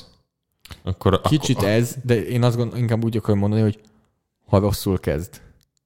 Aha. Onnantól nincs visszaút. Ja, tehát, hogyha ő rosszul kezd, és az első félnegyedben van mondjuk 2-3 nagyon rossz passza, stb. Önbizalomvesztés rögtön. Húzza magára a nyomást, nem lép fel a zsebben, nagyon hátul áll a zsebben, ennek köszönhetően voltak itt szekkek is a meccsen, és összességében tehát ugye Judonnak volt 2 szekje, és akkor ez a 2 volt, de abban az egyiknél lehetett látni, hogy tényleg nagyon hátul van. Az egyikből ugye a fumble lett, amiből visszahordás lett, az megint 4. kísérletre, tehát azért Goff itt nagyon-nagyon sokat tett a Patriots sikeréért, és én ezt éreztem kicsit, hogy ment előre a meccs, hogy ha Goff rosszul kezd, akkor az olyan lesz. Ha jól kezd, attól még tud rossz lenni, de a másik nem működik. Lentről fölfelé nem. Föntről lefelé. Fentről azt meg tudja oldani, ha úgy alakul. És igazából... És szerintem tényleg ez mondjuk nagyon fontos tulajdonságnak egy irányítóban, hogy felejtsd el az előző játékot, felejtsd el, ami eddig volt, és a legtöbb irányító szerintem meg tudja tenni. Egy Kirk Cousins a semmiből elő fog hozni egy olyan dobást a 4. negyedben, amikor attól még borzasztó meccse volt, hogy valahogy az egy olyat oda tesz. Most is volt Goffnak a 4. negyedben egy nagyon jó dobása, azt elismerem, de nem ezen múlik. Összességében azt éreztem, hogy egy lejtőre került, és nem tudtam visszajönni. Pont azért volt vicces, hogy Cousins mondtad, mert hogy a másik teljesen egy meccsen belüli indokolatlanul hullámzó irányító az NFL-ben az ő. Tehát ez hullámzik legalább valami irányba. Ez nem. Kezd, akkor nem fölfelé már nem indul fölfelé már nincsen hullám. Úgyhogy a Detroitnál, tehát ez a meccs azért szerintem nagyon szépen megmutatta, hogy továbbra is a helyén kell kezelni őket. Na várj. Hol van a helyük? Alul. Nem ennyire alul. Úgy, hogy kezdünk oda eljutni, én azt gondolom, az én olvasatomban és az én könyvemben, megint szépen angolosan fogalmazva, hogy ez már alul teljesítés a Detroittól. Ez olyan alul teljesítés most már, ez az 1-4, hogy edzői fronton gondolkozom, ez a nekem ez a meccs volt. Az előző vereség... A jó számokat hoztak előtte a offense, amit gondoltunk, tehát ilyen szempontból megkövetem magam, hogy... Ott volt, az 1-3-as az olyan volt, amit tavalyhoz képest előrépés. Ez a meccs, és szerintem itt ez most nagyon komolyan pofon. Abban mondjuk igen igazad van, hogy nem, tehát ez mindenhogy lesújtó volt. Ez a keret ebben az NFC-ben most, hogy már látjuk, hogy milyen az NFC, és nagyjából olyan, amit vártunk, rájátszás helyett kéne, hogy küzdjön. Igen. Viszont szerintem túlkapás lenne túl sokat gondolni ebből a nagyon durva vereségből. Oké, csak az 1-4 az nem mutat jól. Az nem, az abszolút nem. Egy ilyen konferenciában, ahol ennek a csapatnak legalább 2-3-nak kéne. Nyilván az csak plusz egy üzem, de akár egy 3-2 is lehetne. Vagy legyen 1-4, de nem 0-29. Igen, ez nagyon sok szempontból kiózanító. Tudom, amiről beszéltünk, a szeretető loser, ez nem az a vonal volt. Nem, tehát, azért, de szerintem kicsit azért is, mert most nem loserek. Ennek már nem kéne losernek lenni. Igen, csak tudom, ahogy felvezetted, hogy hova tettük, aztán elkezd a támadó egység így jobb lenni, és azt mondok, jó, oké, gyenge a védelem, ez itt van. De hogy a támadó egységről azt mondod, hogy ez úgy egész oké. Aztán viszont az is igaz, hogy ha Jared Goffra teszed az összes pénzed, akkor ne lepődj meg, hogyha ez van. És nyilván nincs rajta az összes pénzük, hanem a rövid távú pénzük van rajta, de akkor ne lepődj meg, hogyha ez van. Tehát, hogy... Lehet, nem is lepődne meg. Tehát lehet, hogy ebből jön a dolog, hogy ők... És erről is beszéltünk, hogy Goffal nem fognak sokkal feljebb kerülni, és lehet, hogy Goff a csapat nem jut 5 győzelem fölé idén, azt szerintem óriási csalódás, és ott bajok vannak. Szerintem egyébként akkor tudod, hogy fogják fogni a dolgot. Már szerintem tudod, mi lesz? Nem lesz, hanem új QB, és még fog kapni időt Campbell. Nem is azt mondom, hogy ne kapjon időt Campbell, csak akkor azért már úgy nézzük, hogy akkor már az ülésfűtés be van kapcsolva azon a padon. Tehát, hogy akkor és már az legyen, hogy jó, oké, ezt a 2 évet, ez oké, senkit nem érdekel, hanem akkor már ez már egy... Ezt az évet akkor már könyvelők el egy csalódásnak, ha 5 győzelem fölé nem jutnak. Akkor ez nem egy építkezésnek az egyik lépcsője, hanem az egy csalódás. Nagyon érdekes ez, hogy csalódás, mégis lehet, hogy picit jobban fognak járni vele. Már csak azért, mert drafton jobb helyen vannak, hiszen Goff amennyivel feljebb vinni, az amúgy a csapatnak hosszú távon meg amúgy visszás, nyilván. Mert ugye rosszabb helyről választanak úgy, hogy úgy is tudják, hogy kell nekik irányító. New England Patriots. Bailey Zappi. Azt hiszem Stevenson mondod. Bailey Zappi, aki, tehát így mutatom nagyjából csak nincsen itt egy bábom, de nagyjából így nézett ki, hogy amit Matt Patricia mondott, vagy Bill Belichick, azt ő csinálta. Első olvasás, passz, screen, passz, első azt olvasás, passz. Azt hogy más mutatsz, hogy ekkor tökéval van, hogy ő itt, hova akarsz? Nem, de hogy egy ilyen bábot éveztem egy kicsit, hogy amit nagyon jól, tehát hogy ez megint nem egyszerű, és amúgy Matt Patriciával, tehát hogy itt... Ez a revanche match volt Matt Patriciának, tegyük hozzá. Az és amúgy... Meg is volt. Tehát, hogy ez nem számítottunk el, de megvolt, hogy a Giants match kapcsán jutott eszembe ez egy kicsit, hogy ez egy nagyon-nagyon magasra föltolt padló, amit tudsz adni az irányítódnak, de ezzel nem szabadna, vagy nem tudsz konzisztensen meccseket nyerni az NFL-ben, és nem szabadna megverni az elmúlt 2 év MVP-jét, egyik meccsen, nem szabadna 29-0-ra megverni egy másik csapatot. Tehát, hogy ehhez a másik csapatnak a szerves hozzájárulása és segítsége kell, hogy ez történjen, mert amúgy Bailey Zappinek nem kellett nehéz passz dobnia. Szerintem az egyik legnehezebb és legjobb passza, egy 8 yardos slant volt, ahol legalább közel volt a védő, abból lett az interception. Meg akkor azt ejtett el, de ott legalább, tehát az összes többi passznál azt évezted, hogy legalább 2-3 yardon a védő a célpontjától. Hát a touchdown-nál Jacoby Meyers egyébként neki jó segítség volt, hogy Meyers visszajött sérülésből. Persze. És ott volt, szerintem az is segítség volt neki, hogy John Smith meg nem. Már ott tartunk egyébként. De Hunter Henryt előszedte valahonnan. Tessék? Hunter Henry előkerült. Ő előkerült, és nagyjából így... Borzasztó szezonkezdése volt Hunter Nagyon, Henrynek. tehát ilyen yardok. Most meg 4 elkapás, 54 yard. És nagyjából itt véget is ért. Ugye Stevenson volt az, aki ugye Damien Harris sérülésével előlépett, és tökéletesen mondta, hogy nem csak a passzjátékokban lehet bevonni, hanem a futójátékban is. Oké, de... Mindenhol ott van ez a kis csillag, hogy ez Detroit. a Lions-védelem. Igen. Persze, tehát hogy nyilván ott van, de hogy ennek a Patriotsnak amennyire kell, NFL szinten van 2 jó futója, de hogy nincs egy irányítója. Védelemben egy-egy játékosa van, és összességében azért ez, és oké, nagyon túl gondolhatjuk ezt a győzelmet, hogy nulláztak, de ez a védelem azért, tehát pontosan tudjuk, hogy nem egy jó védelem. Patriots? Aha. Vannak nagyon pozitív meglepetések. Én azt gondolom, hogy ez nem egy annyira rossz védelem, mint amit vártunk. Sokat fejlődtek. Tehát, hogy még akár szezon belül is látszik, hogy fejlődött. Fogunk beszélni egy védőről később, de akár most is megemlíthetjük Jack Jonesnak a nevét. Ugye múlt héten nem podcastoltunk, ő lett volna a hét újonca, mert egymásban 2 héten interception szedett, és igen, nagyon biztató újonc cornerback. Hát, és ugye azt is lehet mondani, hogy most tavaly voltak... Tudtam, hogy ezt le fogod lőni. Mert én is pont ezt akartam lelőni, hogy nagyot javulhattak, mert hogy tavaly még nem játszott a New York tavaly. Úgyhogy ő azért tehát van egy-kettő fiatal, aki pluszt hoz. Vannak a szokásos tapasztalt játékosok. Látjuk azt, hogy ez a csapat ott van, de hogy... A Jamie Collins is már ott van. De igazából a fogad... Jamie Collins a New Englandi bumerang. Dobják, és pár év, és úgyis visszajön. Igen, mint a romantikus filmekben, tudod, hogy mindig visszamegy a szerelméhez, és mindig megérkezik. És szerinted akkor Kyle Van Noy is fog majd jönni újra? Tehát mind a kettő nagyjából. Őt még nem rúgták ki? Tehát, hogy neki van csapata. Hát ő is van, de érdekes, igen, tehát ott van Barmore, ott van Gacho, Duggar egyébként az, hogy ő visszajött és játszik, tehát hogy egy nagyon fontos láncszeme ennek a védelmek, úgyhogy azért vannak gyengeségei, én mondjuk nagyon bírom őt, de itt inkább azt lehet mondani, hogy kicsit jön úgy vissza az a Patriotsos, mindenkinek megvan a helye, nagyon sok ember játszik össze-vissza, különböző helyzetekben, Bentleyről, ha beszélünk, tehát mindenki, és itt jön az, hogy senki sem kiemelkedő igazából, úgy nagyon, hanem úgy rendszer szinten talán előrébb léptek. De kíváncsiak azért, tehát, hogy nekem ez egy ilyen nagyon nagy kilengés mindkét oldalra, hogy a Patriots védelem igazából hogyan is lehetne kategorizálni.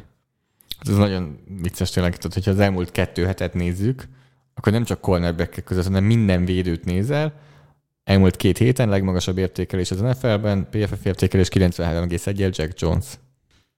Egész NFL-ben összes védő, nem csak cornerback-ek. És úgy, hogy nem az van, hogy kevés snappet játszott, 112 snappet játszott. Fókezdő. Ezen a 2 meccsen nagyon sokat játszott. Hát és ez valószínűleg így is marad majd. Most már igen.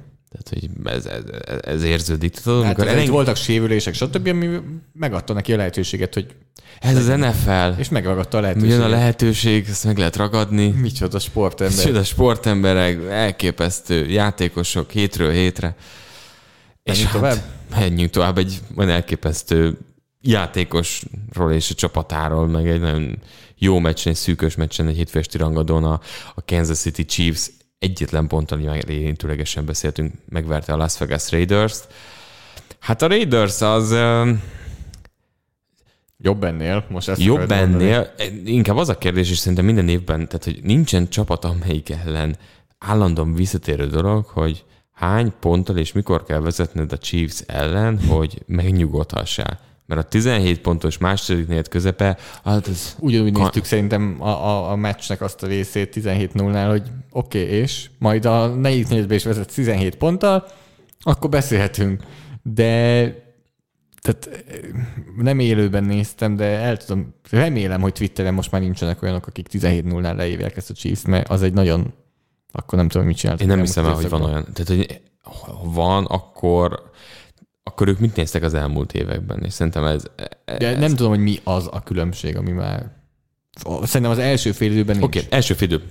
30 pont? Nem. Nem. Tehát, jó, emlékszünk. De az mennyi volt? 21 talán? 21-0 volt talán a Texansnak. Azt hiszem. Tehát így 24-0? Mert akkor rúgtak egy mezőnygólt. Szerintem lehet, hogy több. 24-0 vagy 24-3 rémlik. Ameddig te megnézed, addig most nyilván nem arról beszélünk, hogy most a következő héten a Bills vezet ellenük 30-0-ra, akkor igen, annak a meccsnek valószínűleg én azt gondolom, hogy relatíve vége. De ha nem a top csapatokat nézzük, akkor hiába vezetsz szerintem az első félbe 25 ponttal, vagy 28 ponttal mondjuk a Chiefs ellen. Lehet, hogy meg fogod nyerni, de az nem feltétlenül kell, hogy elég legyen. 24-3? 24-0. 24-0. És 31-51. Tehát, hogy így. De 24, és nem az volt, hogy ez meglepett minket, hanem 24-0-nál is szerintem úgy voltunk vele, hogy hát itt vissza fognak jönni. Győzelmi esély, improbability 93,9 volt azért. Tehát, hogy értjük, de hogy mennyire durva, hogy amit mondasz. Ezt te kommentáltad, ugye? Én kommentáltam, tehát, hogy beszartam, hogy ugye, mert az volt, hogy a Chiefs amúgy rohadt jól ment. Tehát emlékszel, hogy nem az volt, hogy tudod, így nem jöttek a yardok, hanem hibák.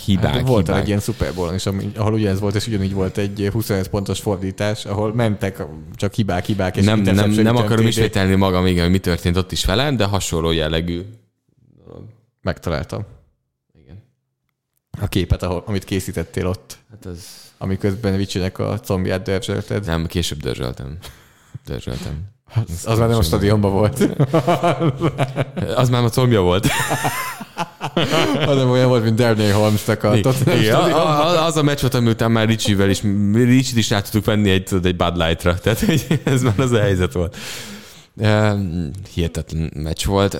És visszatérve, tehát a Chiefs összességében a Buffalo-nál nem láttunk még ilyet. A Buffalo szerinted ilyen? Nem tudom. Mint a Chiefs. Hogy tud fordítani? Hogy ilyen durván, hogyha oda jutnak. Szerintem igen, és szerintem csak kellett, hogy lássunk. Most nem ugrik be, de kellett, hogy legyen olyan meccs az Buffalo-tól szerintem, ahol... Ja, hát az én memóriám az... Tudom. Amikor felhoztad most ilyen 2016, mi volt akkor.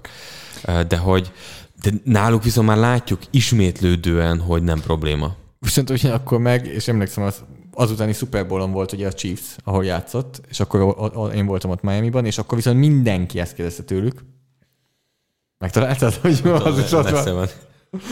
Akkor mindenki ezt kérdezte tőlük, hogy nem lehet ennyire lassan kezdeni. Hozzáteszem, hogy azon a meccsen is végül hátrányba kerültek. Ugye ott minden meccsen hátrányban voltak abban a rájátszásban, és hogy mindig lassan kezdtek, hogy azt mondta, hogy nem probléma tudnak fordítani, de mi akkor ezt elengedtük, hogy akkor nekik mindegy? Nem lesz probléma soha, hogyha lassan kezdenek? Nem, ez igazából szerintem mutatja. Nézd meg, a Bengals gyorsan kezdtek, és az volt a baj.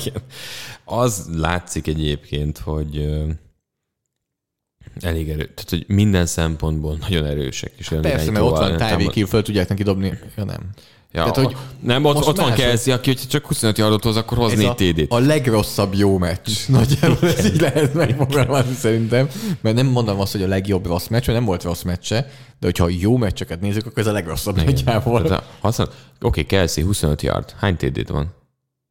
1.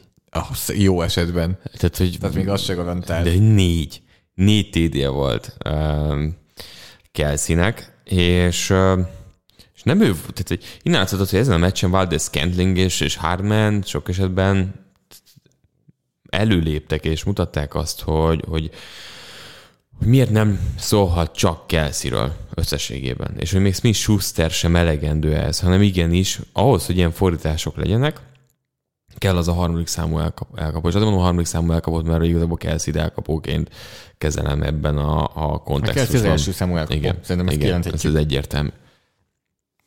És akkor hogy majd ennyire ügyesen? Nem érted.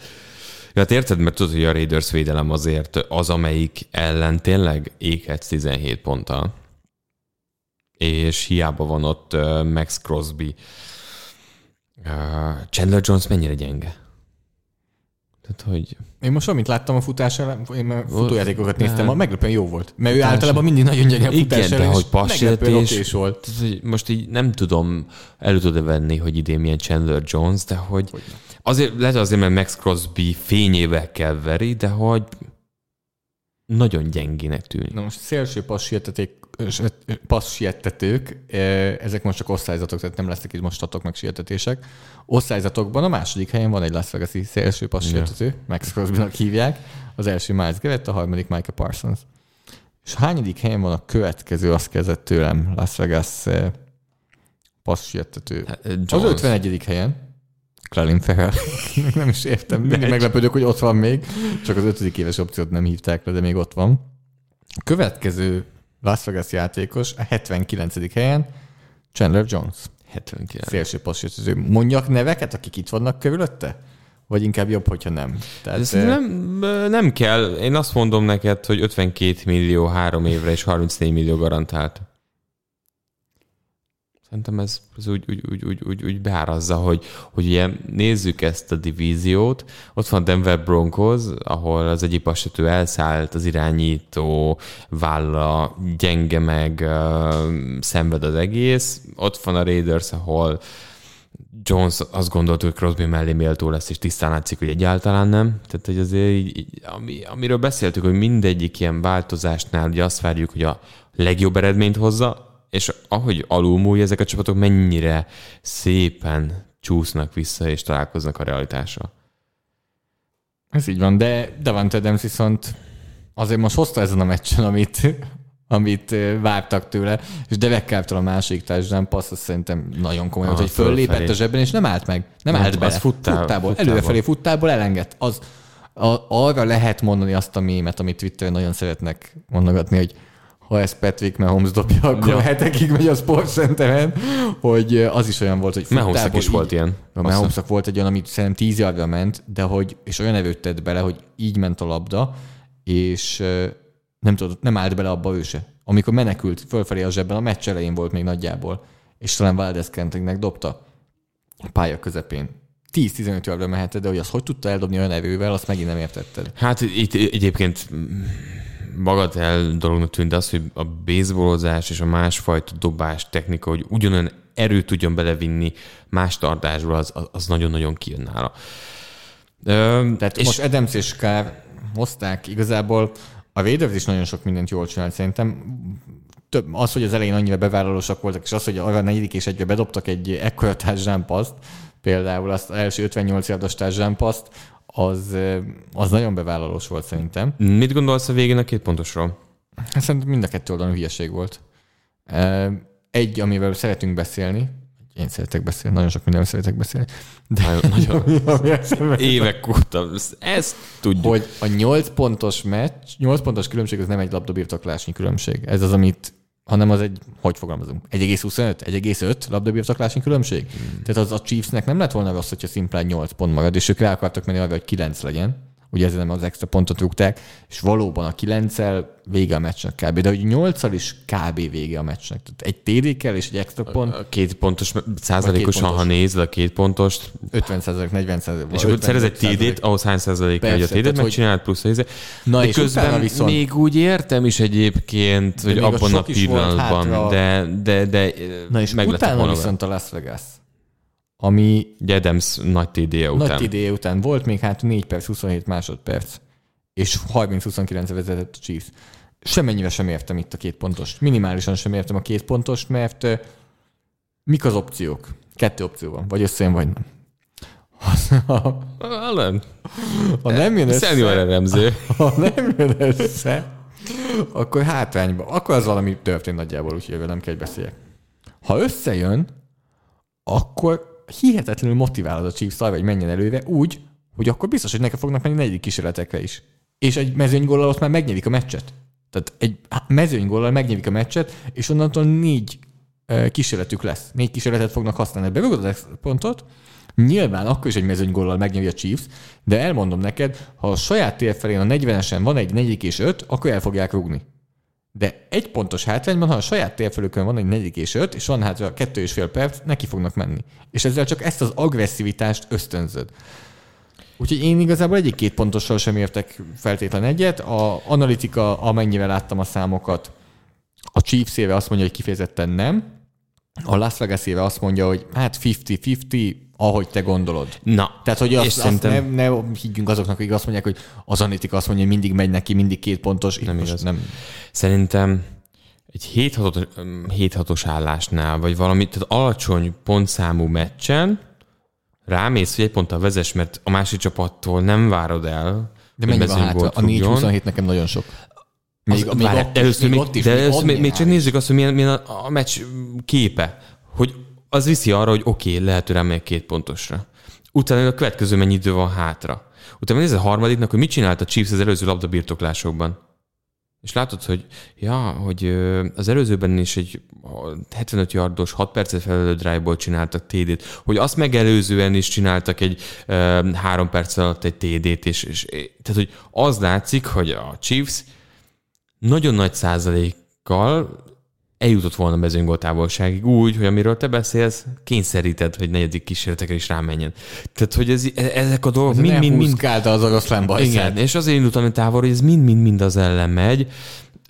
Hozzáteszem, ha extrát rúgnak, akkor is a Chiefs ugyanilyen motivált lett volna arra, hogy mezőnygolt rúgjon. A különbség az, hogy a saját térféren nem mentek volna rá negyedikre. És akkor hosszabbítás, és akkor ott vagyunk.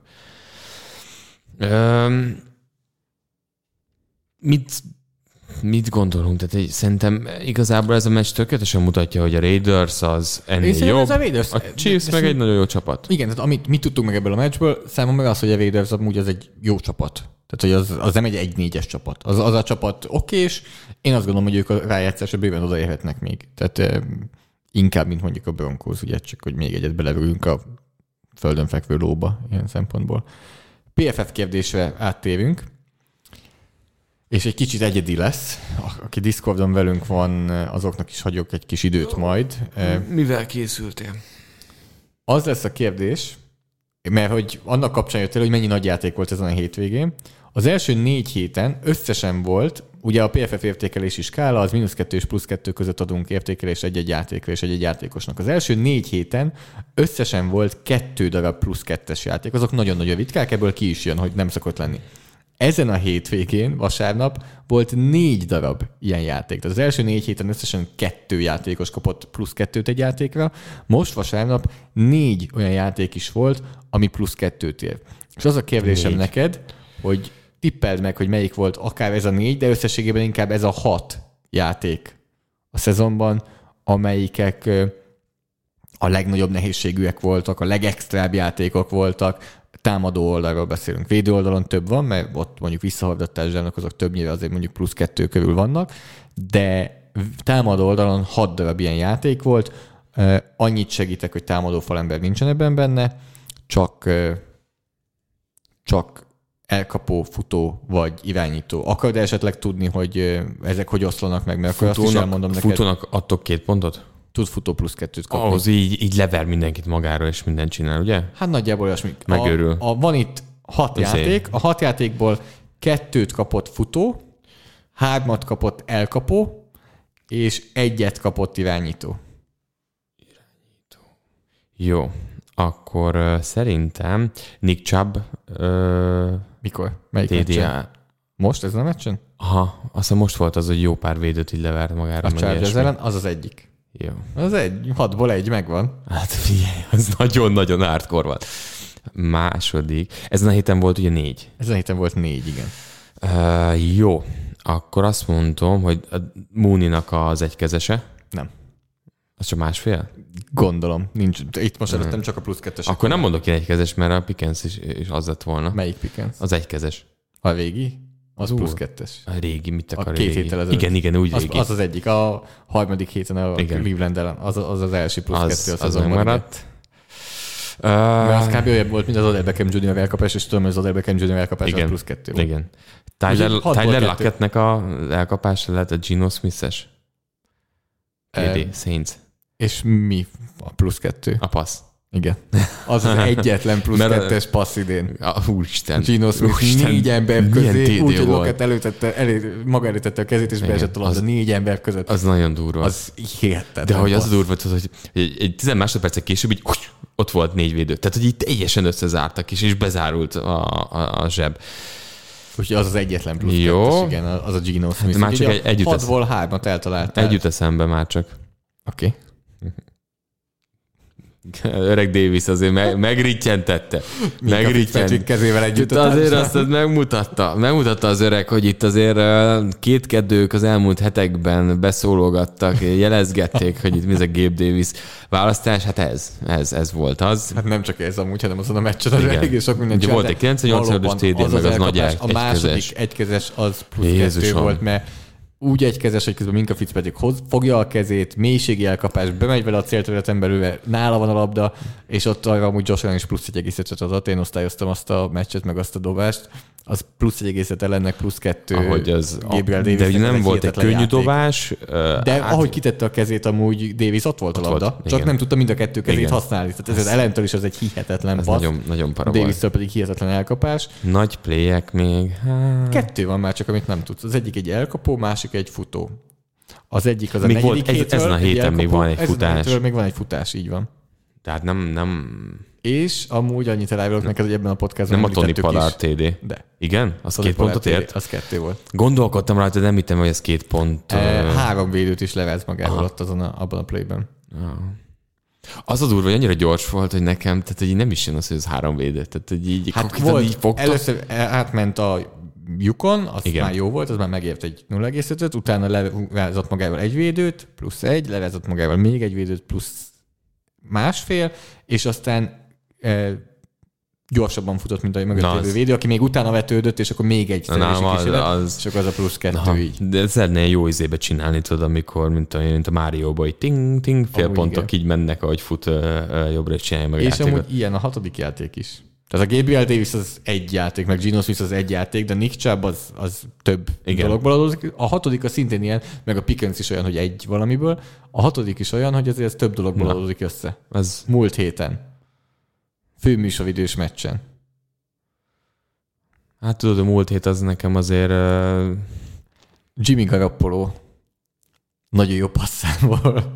Debo Samuelnek. Jó. Debo Samuelnek a touchdownja, ahol mindenkit levázott magával, és a végén Jalen Ramsey átfutott nagyjából. De azt tudod, hogy még jött is, azt hiszem, ilyen fantasy-s zrika, hogy félidőben még nem nagyon csinált, azt hiszem, semmit. Nem, azt szerintem, az a mostani héten volt? Nem volt semmi az első félidőben, a meccsen, nekem az rémlik. Na ez a 6 plusz 2-es játék egyébként, hogyha érdekel, plusz 1,5-ből 55 játék van. Nem osztogatják azt csak úgy. -2-ből pedig 17. Nézzük meg, hogy van-e valakinek több -2-ese? Van. 2 játékos van, akinek több -2-ese van. Akiknek 2 irányítóról beszélünk. Nem tudom, valamelyik kutyaütő. Baker Mayfield. Nem, Baker Mayfieldnek nézzük meg, hogy van egyáltalán. Szerintem lehet, hogy neki nincsen. Baker Mayfieldnek nincsen -2-ese. Csak -1,5. -2-ese kérlek szépen Jacoby Brissettnek van, 2 darab, és Jared Goffnak van. Ez a mostani interception, az azt gondolom, hogy igen, az volt. Az ott kell, hogy legyen, ott is van. Illetve a Jets ellen a legutolsó interception, amivel elölt a meccs, amikor már szinte mezőnygól pozícióba tudtak volna lenni, és hát szóval lehet mondani, azért Brissett itt az elmúlt 1-2 héten azért. De közben meg jó is. Igen, csak hogy ezek a hibákkal konkrétan meccsek mentek el. Jó, más is kellett azért például mostanihoz. Díjazzunk már. 7 támadója már csóválja a fejét, nem érti, hogy történhetett ez. És elrontottam. Kellett egy tight end a fantasy csapatba, és ott álltam, hogy Disley vagy ő legyen, és mondom, behúzzam. Mondom, nem, Disley majd hoz néhány pontot, jó lesz ez nekem stabilan. Mit csinált Taysom Hill? Tehát, hogy ez most a svájci bicska, jó értelemben svájci bicska volt, mert tényleg sok készszúrással. Tehát, igen, megszurkálta a Seattle Seahawks-ot egy nagyon jó meccsen. Tehát azért itt folyamatos ütésváltások voltak. Seahawks meccset élmény nézni. Igen. Ott történnek a dolgok. Igen. Geno Smith amúgy tehát vicces. Ráerősített megint. Tehát nem érted, mit csinál. Geno Smithnek nagyjából a legnagyobb MVP esélyesnek kéne lenni. Tehát megint oda megyek PFF értékelés, tippel, hogy hányadik irányítók között. Harmadik. A harmadik Patrick Mahomes. Akkor fölötte második. A második Josh Allen. Akkor első. Az első Geno Smith. Nagyon durva. Josh Allen és Patrick Mahomes. És a csapat így is 2-3-mal áll. Tehát, hogy ebben ez a durva, hogy a csapat így is 2-3-mal áll. Ugye 3 TD dobott. Na de vissza Taysom Hillre. 112 futott yard, 3 TD. 22 passzolt yard, 1 TD. Volt még egy összeszedett fumble-je, és összességében szerintem mindent elmondtam. Ugye? Szerintem igen. Jó. Volt egy fumble, de azt nem veszett el, de erről nem beszélünk, mert ez nem jó dolog. Nem, arról nem beszélünk, de dolgoztam ugye mellette a Pittsburgh Buffalo meccsen, és mellettem ilyenkor mindig egy képernyőn megy a Red Zone Channel, és nagyjából akármikor erre a meccsre kapcsoltak, akkor vagy Geno Smith, vagy Taysom Hill csinált valamit. Általában Taysom Hill, és így tudod, már megint? És úgy voltam, hogy ismétlik az előző játékot, vagy mi történik? Nem, Taysom Hill egyszerűen csak szétszette a Seahawks védelmét, amire amúgy mások is képesek lesznek szerintem ebben a szezonban. De menjünk tovább, és beszéljünk a hét védőjéről. Tegyük hozzá, hogy én azt gondolom, hogy díjat kéne kapjon mindenki, aki végignézte ezt az Indianapolis Colts Denver Broncos meccset. Azt mondod, nem beszélsz róla. Hát a díjazottak miatt kell. Óvatosan. Nagyon óvatos vizeken nevezünk. De 2 díjazottunk is van innen, akik ilyen megosztva kapják. Majd öltözőbe kitalálják, hogy ki kapja. Veszelvízonnak ne adják oda. Bradley Chubb és Caden Stearns a Denver Broncosból. Bradley Chubb, akinek 2,5 sack van beírva, arról már rendeltem a podcastban, hogy mennyi a hülyeség a fél sack. Pár éve, úgyhogy de hogy 3 sackje van igazából. Tehát azért ő miért kap kevesebbet, mert egy csapattársa is ügyes volt. Tehát, hogy egy csapattársam is jó, akkor nekem ez mégse számít. Ugye itt abból jön, hogy a statisztikában... A szexszám összeálljon. Hát azt nem tudom, mennyi volt Chubbnak, és hogy mennyi lesz ezután. Ugyanakkor jövő a csapattársával az ott jó, hogyha... Két oldalról rávetődnek. Hát, igen. Hogy összeálljon, hogy egy irányítót, hogy ne lehessen az, hogy a védőknek több szekkük van, mint hányszor egy irányítót szekkeltek. Emiatt van, de tehát, hogy ez egy hülye. Értem. Az a fél szekk, az egy hülye dolog. Értem, de... De mi? Gondolj bele, viszel le egy irányítót. Már viszed le, és megérkezik a csapattársad, és ő is beledöngöli a földbe. Megteti a mindent. Akkor miért nem kapsz egy szekket? Igen, tök érdekes, és mondjuk igen, amikor valaki azt mondja, hogy 22 szekket csinált egy évben, és lehet, hogy az igazából 26. Jó, közben ugye a TJ Watt számoknál pedig vannak olyanok is, ahol tehát lenn van a földön az irányítás. Ja, teszi. Igen. Emlékszem, amikor még régen a Hurricanes-nél statisztikát csináltam, és tényleg, tehát, hogy volt egy játékos, tényleg Mr. Szűcs Mátéra, tehát neki a teköljei fele egy meccsen az úgy lehetett, hogy a legvégén még így ráugrott. Még rá. És ott lehetett fél tekölöket osztani több embernek is. Tehát az egy playben lehetett 6 teköl. Igen. Tehát 6-ra ráfettek, akkor az 6. Hogyha visszanéznék emberek Brian Urlachernek és Ray Lewisnak a teköljeit, akkor azért meglepődnének. Tehát ott vannak olyan tekölök benne, ahol nem, ez se. Nincs is ott. 5 yardra van, aki csinálta fönt a lelátott. Az első. Beért, hogy legyen Urlacher. Biztos ő volt. Most nem figyeltem épp egy kávéba. Ott valószínűleg ugye élőben csinálták, és az ott is maradt. Az nehéz. Tehát az egy nehéz feladat. Nem mondom, hogy nem nehéz. Csak nem volt utánkövetés akkor. Igen. Még úgy. Hát ez nektek azért vissza, mert múltba azért mentek még vissza egyébként? Dolgozzátok továbbra is a múltbeli? Nem. 2006 volt az utolsó, amit csináltak, és azt hiszem 2017-ben. Lesz, hogy 2005-öt elkezdtük ezt. Nem, mert nekünk ez főleg tréning miatt jó, és jelenleg van elég tréningünk nyáron azzal, hogy USFL, azzal, hogy XFL, azzal, hogy CFL. És a minőség is most már jobb. Tehát könnyebb. Persze, én 2006-os meccsen dolgoztam, és utáltam. Tehát ennyi fullbacket. Ja. Hát most már ilyen szoborparkban. Tényleg a videó az borzasztó. Teljesen más a minőség most, mint 2007-ben. És 2007-ről beszélünk, nem 90-ről. 2090-ről? Hát arról nem beszélünk. 2090-ben azért itt mi már itt nem leszünk valószínűleg, de átadjuk majd, ami abba hagyjuk, valakinek átadjuk, hogy meg lehet venni. Ha már elkezdjük, így végefél vagyunk, akkor kéne eljutni, hogy 3 podcastoljunk. Annak kineveljük a juniort. Hát ilyen partizán akció lehetne. Mindegy. Hát úgy egyre jobban tudod, mindenféle dolgot csinálunk a legvégén. De nem beszéltem még mindig arról, hogy mit csinált a 2 említett ember, csak hogy mondtam, hogy 2,5 szek van beírva Bradley Chubbnak, de hogy 3-nak kéne, tehát nálunk ez 3 szek. Még egy pont, hogy a PFF jobban csinálja. És Caden Stearnsnek pedig odaadott 2 labdát Matt Ryan, az 2 interceptionben materializálódott. Úgyhogy nyilván segít, hogyha Matt Ryan ellen játszotok, meg hogyha ez a Colts támadófal ellen, ami jó, elvileg. Volt. Egykoron. Most már nem az. Meg erről is lehetne egyet ventelni, hogy amúgy a nyomások és a szekek száma az inkább függ az irányítón, mint a támadófalon, de hogy ez bizonyított. Hogy százalékosan mennyiből? Tehát egy Carson Wentz átmegy egy Philadelphiából egy Indianapolisba, akkor nem az Indianapolis támadófala lett tavaly rosszabb, hanem egyszerűen az a különbség egy Philip Rivers és Carson Wentz között. Vagy hogy Carson Wentz átjött most Washingtonba, és hirtelen mennyi szek meg. Ma, ha Joe Burrow helyére betennénk Tom Bradyt, kevesebb. Sokkal kevesebb szek lenne. Igen. És még sorolhatnék irányítókat, akik, hogyha oda betennénk, sokkal kevesebb nyomás lenne. Na mindegy, úgyhogy Denveri díjazottaink vannak a vereségük ellenére. 7 újonca. Ezt is megosztva adjuk. Jó, és amúgy vagyunk. Jó, egy kedves ismerősöm emlékeztetett erre a témára, amiről nem nagyon beszéltünk, és amúgy érdekes lehet, hogy szerinted Magyarországról beszélve megmaradt minden Patriots Drucker Brady távozása után, vagy és aki maradt, ugyanolyan lelkesen, vagy azért más hévvel? A hardcore... Amúgy már hozzáteszem annak, aki csak hallgatja a podcastot, hogy bárkit pólog, az meg rázta a fejét egy audio felvétel. Igen. Nem maradt annyi. Aki maradt, mi volt a második? Ugyanolyan hévvel, ugyanolyan lelkesen. Nem. Tudod, hogy miért? Nagyon sokan, akik első körben elkezdtek Patriots drukkerek lenni, ők fiatalok voltak.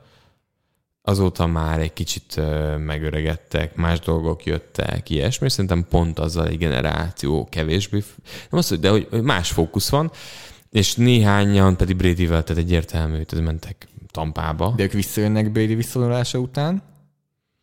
Vagy... Nem, mert ők Brady drukkerek voltak, szerintem sokkal inkább. Aha.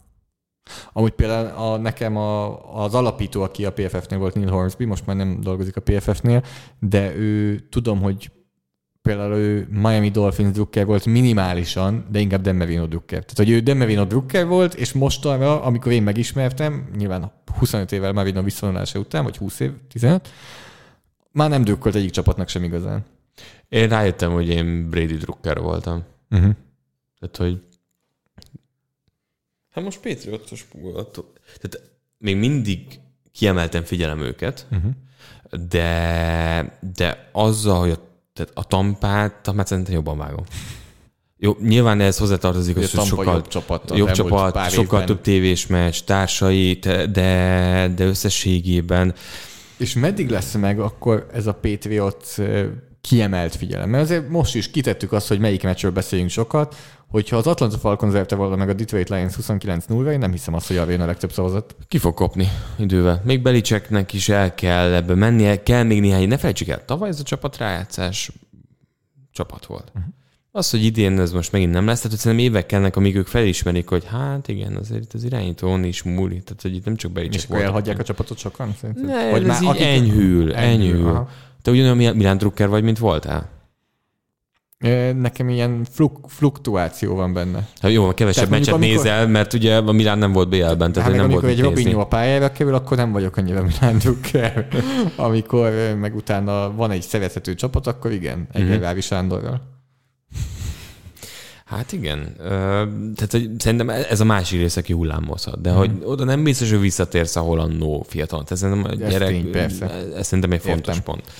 Na de lehet, hogy hoz új szurkolókat akkor.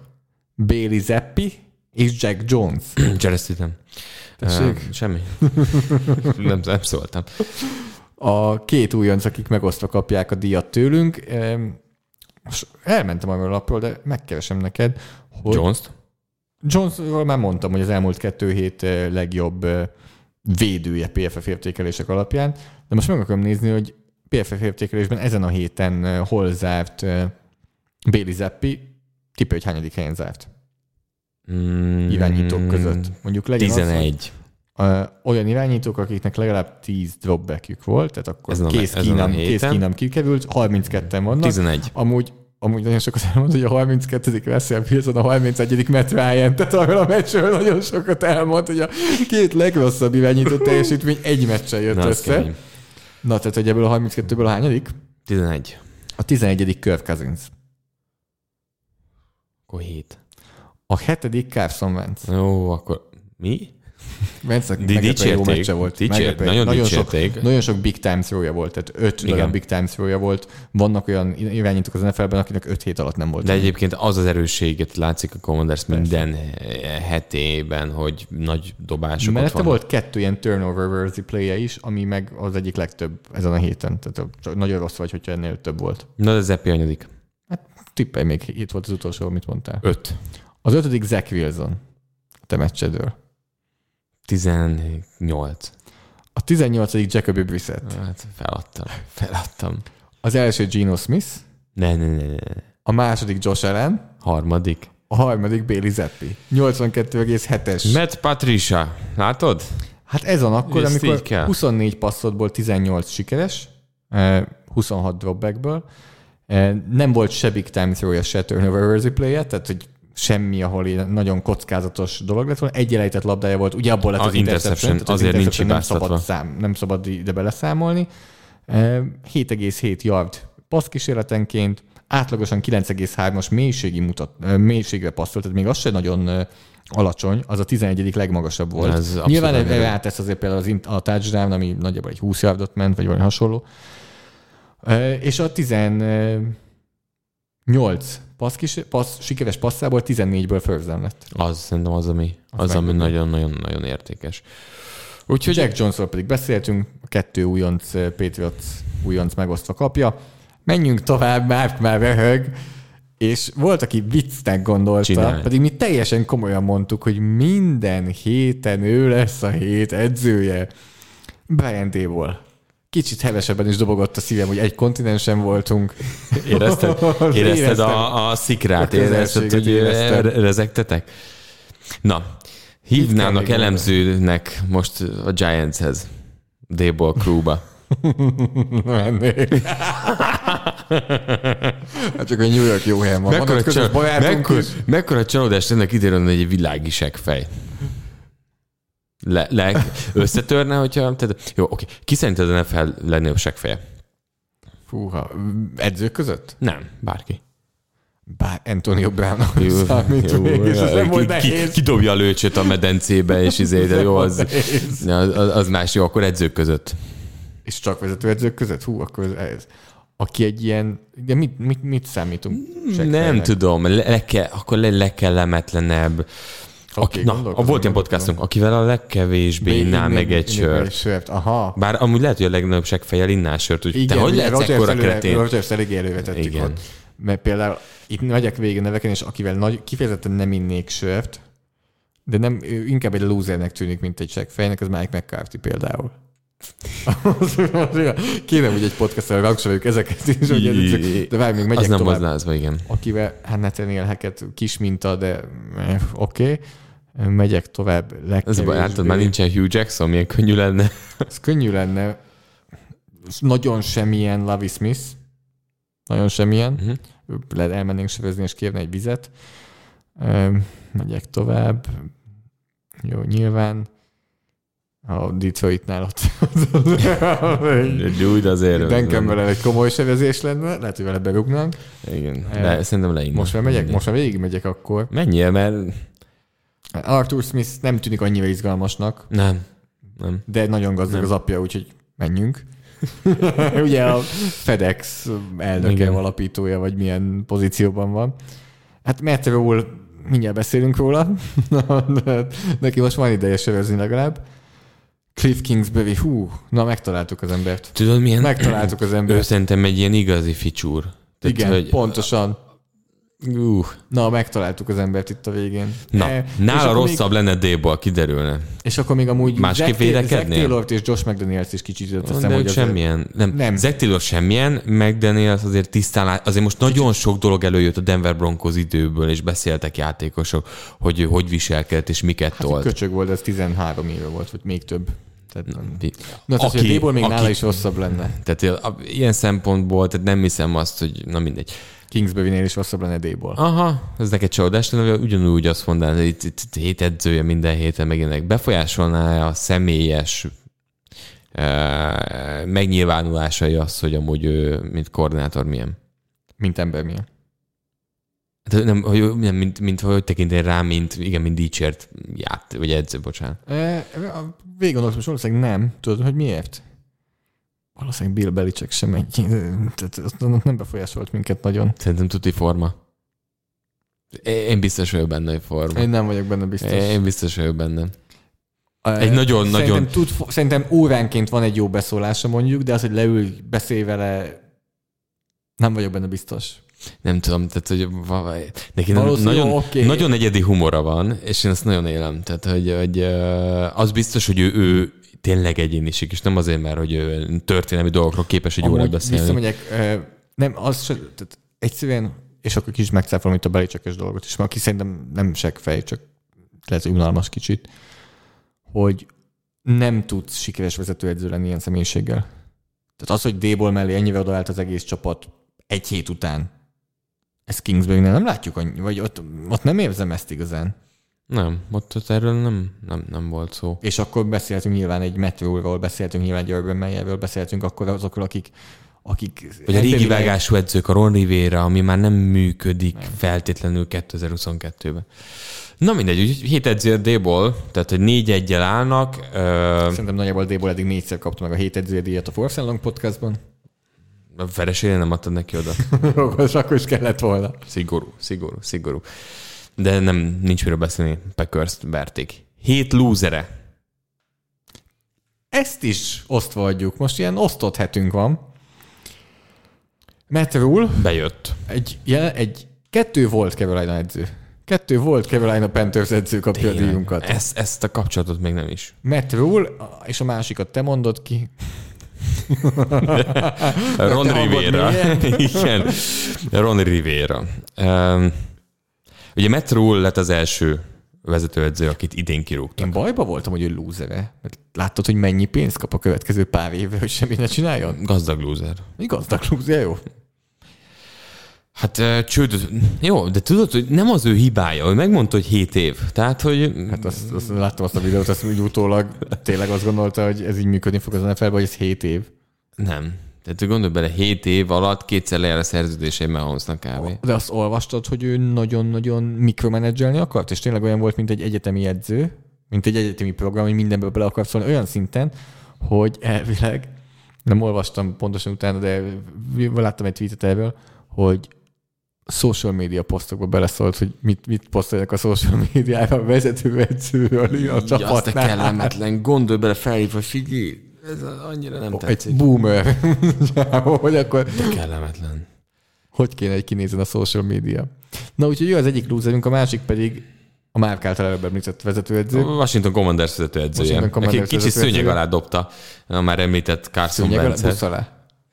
Szőnyeg alá söpörni a múltat. Söpörni kell, igen. Hát szerintem szőnyeg alá söpörni, amiért busz elé lökte Carson Wentz-et, igen. Tehát közben egy szempontból ez a loser mond. Ugye az volt a kérdés, hogy mi miatt van a többi csapat, mi miatt tart a többi csapat előrébb ebben a divízióban, mint a Washington Commanders. És azt mondta, irányító. Ebben a ligában nagyon fontos az irányítók, azok a csapatok sikeresek, akik éveken át tudnak egy irányító köré építeni. És aztán utána elvileg azt mondta, hogy mi is ezt szeretnénk Carsonnal, stb. Igen, elmondta, hogy Carsonnak volt egy gyenge meccsei, de volt olyan, mint a mostani, megmutatta, hogy miért hoztuk őt, abszolút vele megyünk tovább. De hogyha körbenézünk ebben a divízióban irányító poszton, tehát hogy ebben a divízióval beszélünk, akkor az egyik csapatnál Cooper Rush az, akivel sikeresek, egy másik csapatnál Daniel Jones az, akivel sikeresek, és nem állja meg a helyét. Nyilván Jalen Hurts-en igazat, Jalen Hurts köré építették ezt a csapatot, és úgy tűnik, hogy ez működik most jelenleg. Tehát az oké, de hogy ilyet nem mondasz, amikor nem arról van szó, hogy Patrick Mahomes, Josh Allen, Aaron Rodgers és Tom Brady van még a divíziódban. Nem állja meg a helyét. Hosszú távon, 16-17 meccs után mondhatod azt. De így nem. És főleg akkor, amikor még divízión belül vannak csapatok, amelyek meg bőven 50% fölött vannak. Úgyhogy ez a 2 lúzerünk, és megyünk tovább a meccseinkre, és mielőtt rátérnénk a meccsek, akkor már most elmondom, amit el fogunk mondani a Bills Chiefs alatt, hogy volt többször az évek során, mindig mondtátok, hogy olyat szeretnétek, hogy mi kommentáljunk egy meccset, vagy hogy a mi kommentálásunkkal a meccset. Ezek aki még eddig nem csatlakozott, ezek a közös meccsnézések nagyjából hasonlók, hogy mi ketten Márkkal beszélünk a meccs alatt, és egy ilyet fogunk csinálni most hétvégén a Kansas City Chiefs Buffalo Bills meccs alatt, amivel mindjárt beszélünk részletesebben, hogy miért lesz nagyon jó meccs, de addig is, ha esetleg ez érdekel a titeket, akkor a Patreonon keresztül elő tudtok fizetni, és akkor velünk tarthattok Discordon ezen a meccsnézésen. Ha már így tettetek, hogy ez a terv, és részt szeretnétek ezen venni, és adott esetben Patreon tagok lettetek, akkor az előző meccsnézésből kiindulva azt mindenképpen szeretnénk mondani, hogy előtte nézzétek meg, hogy a Discorddal összekapcsoltátok-e a Patreont, hogy ne ott az utolsó pillanatokban kelljen, és ne emiatt maradjatok le mondjuk az első félnegyedről, vagy hasonló, úgyhogy ezt mindenképpen ajánljuk, hogy csináltok meg, és várunk sok szeretettel mindenkit. Mi valószínűleg rendelünk pizzát, nektek is ajánljuk ezt, és akkor együtt beszélgetve fogunk beszélni. Az év legjobban várt meccséről eddig. De előtt azért van egy csütörtök esti mérkőzés, direkt nem a rangadó szóval vezetném ezt fel. Chicago Bears, Washington Commanders. Igen, én leszek. Na, akkor vezess fel. Ezt is le kell adni a tévének. Ez abban az időpontban van. A Bears majdnem nyert a Vikings ellen. A Bears csinált pontokat. A Commanders majdnem nyert a Titans ellen. A Commanders csinált pontokat. Ettől függetlenül egy dolog miatt várom ezt a meccset. Na, hogy Dodson játszik-e, vagy nem? Nem, hogy ki tudjuk elemezni azt, hogy mit csinál ezen a meccsen a Chicago Bears támadó koordinátora, és hogy ő hogy áll ez a meccshez. Igen. Tehát én Luke Getziben nagy jövőt látok. Én szerintem ez ebben a Getzi potenciál az ott van ebben a meccsben. Az a baj vele, hogy amúgy borzasztó az a támadó egység. Tehát, hogy ilyen történelmi szinten keveset passzol ez a csapat, és nem tudom, hogy ez változhat-e. Tehát, hogy Zoli imádni fogja szerintem ezt, mert ha sokat futnak, majd beszél a támadó koordinátor, ha sokat passzolnak, hogy mennyit elemezte, várta a rövid héten, mi történik a Commanders ellen. Érdekes, hogy lesz, hogy a Commanders amúgy nagyon hektikus. Tehát, hogy Robinson visszatért, rengeteg futó fut, kevésbé hatékonyan, sok játékos bevonnak, van 3 egyébként abszolút korrekt elkapójuk. Mondjuk Dodson azt nem fog játszani. Én nagyon magasan ültem a Commanders vonaton a szezon előtt, aztán lelassult ez egy kicsit. Főleg a védelem az... A védelem a mi csalódás. Hát főleg amilyen emberek vannak benne, úgyhogy az egy nagyon érdekes kérdés volt. Majd olyan kérdést láttam Doug Ferrer-től, egyik NFL írótól, nem tudom, jelenleg hol dolgozik, hogy ha megcserélnénk a Dallas Cowboys és a Washington Commanders védőkoordinátorait, akkor melyik csapat lenne 1-4-el, és melyik csapat lenne 4-1-el, vagy mi lenne a mérleg? Ugye az egyik oldalon van Jack Del Rio, korábbi vezetőedző, másik oldalon van Dan Quinn, korábbi és leendő vezetőedző, ugye? Igen. És ég és föld a különbség a kettő védelem között. Úgyhogy azért tehetségben nyilván egy Micah Parsons az kimagaslik a ligából jelenleg kb. De hogy ennek nem kéne ennyi gyengének lenni. Nem, viszont... De most itt figyelj, a Bears ellen itt a lehetőség. Szerintem nyernek is. Nyer Washington? Én is azt gondolom, hogy nyer Washington. Szerintem Washington fog nyerni. Úgyhogy ez a csütörtök esti meccs. Menjünk akkor vasárnapra. 19 órától. Indianapolis Colts, Jacksonville Jaguars. Hát nagy levegőt vett. Én fogom közvetíteni, azért vettem egy levegőt. A Jaguars mély repülésben elmúlt... Mély repülés. Azt mi kikaptak a liga egyetlen vevetlen csapatától. Lawrence-nek ez a 2 meccse, ez meg. Nekem az a mély repülés. Az első vereségen 4 fumble, oké, esős meccsen, de akkor is most interceptionök, csúnya interception is volt benne. Azért egy Texans-tól kaptak ki. És így fognak találkozni Indianapolis Colts-al. Ha valami javít a dolgon, az, hogy a Colts is tényleg gyenge.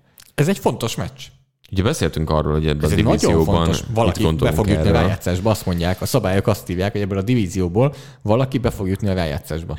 Minimum egy csapat, arra nem fogadnék, hogy kell. Meg arra se fogadná, hogy pozitívban lesz az a csapat. Nem feltétlenül. Bár egymás ellen kijöhet valahogy. Igen, csak ez a Titans, Colts, Jaguars, és most már vegyük ide a Texans-t is, hát ezek majd nagyon körbe is tudják verni egymást. Tény. Figyelj, a Colts végül is, tehát hogy... Nyert. Az előző meccsen. Denver Broncos ellen. Bár ha szemmel ölni lehetne, akkor most ez egy egyszemélyes podcast lett volna. Az borzasztó, tehát az tényleg egy fájdalmas meccs volt. A védelem jól játszott. Stefan Gilmore jó volt. Stefan Gilmore-nak nagyon jó szezonja van. Stefan Gilmore nagyon. És nagyon érdekes, hogy ők már találkoztak. Tehát ugye nagyon ritka az, hogy ennyire korán divízió riválisok találkoznak. 24-0-ra verte hazai pályán a Jacksonville Jaguars. A Colts ugye ott szenved a Jaguars-en, de amúgy is szenved. Ott Matt Ryan egyébként 3 interception dobott, de ugye az volt az a meccs, amikor nem volt egyszerűen semmilyen célpontja Matt Ryannek. Tehát azért itt most egy kicsit jobb lesz a helyzet. Összességében én azt mondom, hogy a Jacksonville Jaguars 2-2 meg fog nyerni ellenük. Oda-vissza? Aha. Én is ezt mondom, de azért ez egy szintlépés a Jaguarsnak, és egy szint lefelé lépés a Coltsnak. Igen. De nem egy nagy lépés fölfelé Jacksonville-nek. És egy jó meccs lesz? Nem. Nem. Igen, nem bánom, hogy nem ezen dolgozom, de ezt nem is tudom, hogy milyen meccsen dolgozom. Azt én sem. Addig mindjárt megnézem, hogy milyen meccsen dolgozom vajon. De igen.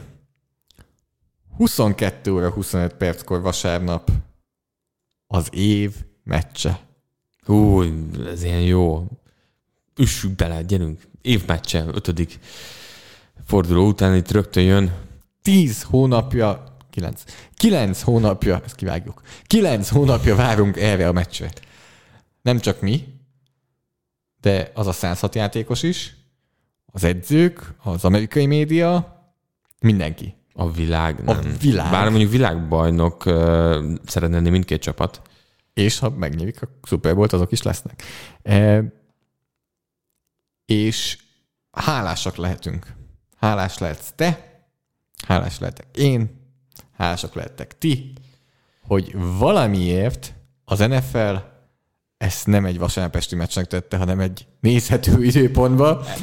Vasárnap este magyar idő szerint még egyszer 22 óra 25 perckor. Én az NFL-t rég szerettem ennyire ezért. Tehát, hogy őszintén, ez nagyon sok mindent elfelejt. De, én nem értem. Tehát valószínűleg ezt a CBS, ugye ők adják az AFC meccseket, valószínűleg ezt a CBS mondta, hogy le lehet rögzíteni egy meccset, vagy többet is, hogy ezt ők akarják, és ezt nem viheti el az NBC. Szerintem ez eléggé könnyen elmutatott a CBS, hogy ők melyik meccset szeretnék megtartani. És Chiefs Bills. Ha még nem mondtuk volna. Ugye, csak hogy ki is mondjuk. Mindkét csapat idén megmutatta szerintem azt, hogy miért beszélünk. Igen, és miért beszélünk szuperlatívuszokban róluk, pedig mindkét csapatnak azért van veresége, de hogy egyáltalán nem befolyásolt ez semmit. Tehát az, hogy hogyan kapott ki a Bills a Dolphins-tól, vagy hogyan kapott ki a Colt a Chiefs a Colts-tól, rég elfelejtettük, és összességében szerintem az, ami nagyon-nagyon fontos, hogy itt is úgy fogunk majd felállni, hogy nem tudtunk meg semmit. Tehát, hogy nem. Mindkét csapat... De nagyon élveztük. Én nagyon remélem, hogy így. Tehát, hogy ez, egyszerűen nem látom azt a vonalat, hogy ez ne így történjen. Sokat fogják kergetni mindkét irányítót. Menekülni fog jobbra, menekülni fog balra. Mennek a nagy passzok. Kelsey felé mennek a nagy passzok, Gabriel Davis felé, jó, meg Stephon Diggs felé. Ne felejtsük el, igen. Tehát, hogy itt a idei szezon második és harmadik legjobb irányító játszik egymás ellen. Geno Smith meg. Az állítás, amit majdnem mondtam az elején, de nem mertem bevállalni, és hogyha gondolkozom, nem is akarom bevállalni, és nem is találtam meg hozzá a háttér statisztikát. De a Super Bowl-ok történetében a legtöbb passzolt yard az 878. Ott, azon a meccsen. Márk emlékszik, hogy nagyon sokat látta repülni a labdát a levegőben. 878. Nem találtam meg, hogy összességben NFL meccsen mi a rekord, és nem tudom azt mondani, hogy meg fog dőlni. Szeretném, hogy megdőljön, mert akkor az nagyon látványos. Mondd azt, hogy 900 passzolt yard fölé mennek. De amúgy nem hiszek benne. Azért nem hiszek benne, mert hogy azért ez a Kansas City elkapó brigád Tyreek Hill nélkül még mindig nem az. Így. Ez a Kansas City támadófal viszont erős. Jerick McKinnonnak voltak jó futásai. Ott van Clyde Edwards-Hiller. Ez volt az érdeme. Éppen melyik meccsen ki az, akivel akarnak menni? Úgyhogy nem hiszem. Képesek rá, tehát hogyha adott esetben mondjuk 24-0-ra vezet másfél negyed után a Buffalo, akkor meg lehet, mert akkor kényszerítik a Kansas City-t, hogy akkor ti is passzoljatok. De nem hiszem, hogy szerintem kiegyensúlyozottabb lesz mind a kettő támadós. Emlékeztünk, a Covid szezonban volt az első meccsen, mert ugye ott játszottak a konferencia döntőben is egymás ellen, de tulajdonképpen az elmúlt 2 szezonban a Kansas City vetett véget ugye a Buffalo szezonjának mind a 2-szer rájátszásban. De a Covid szezon 2020 alapszakasz meccs, a Buffalo-ban volt az a meccs, a Chiefs fogta és szétfutotta a Buffalo-t. És akkor tényleg az működött is ellenük, szétfutotta. Tehát, hogy itt szerintem azért az egyensúly jobban meg lesz. De azért a Buffalo védelem ahhoz képest futás elleni védekezésben szerintem egy fokkal erősebb. Tehát erről nem fogunk beszélni, hogy szétfutotta a Kansas City Chiefs a Buffalo Bills. Nem hiszem, de hogy nagyon egyedi meccset látunk. Kiegyensúlyozott lesz.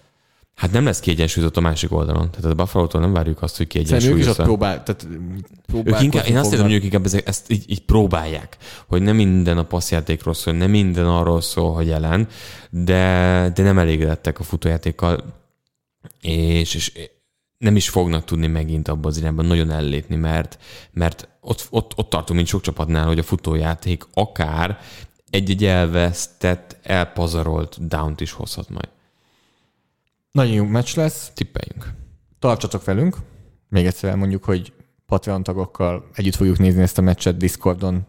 Virtuálisan a mi kommentálásunkkal hallgathatjátok ezt, és együtt pizzázhatunk, sörözhetünk a virtuális térben. Úgyhogy az első, ami... A kicker tagokkal. Igen.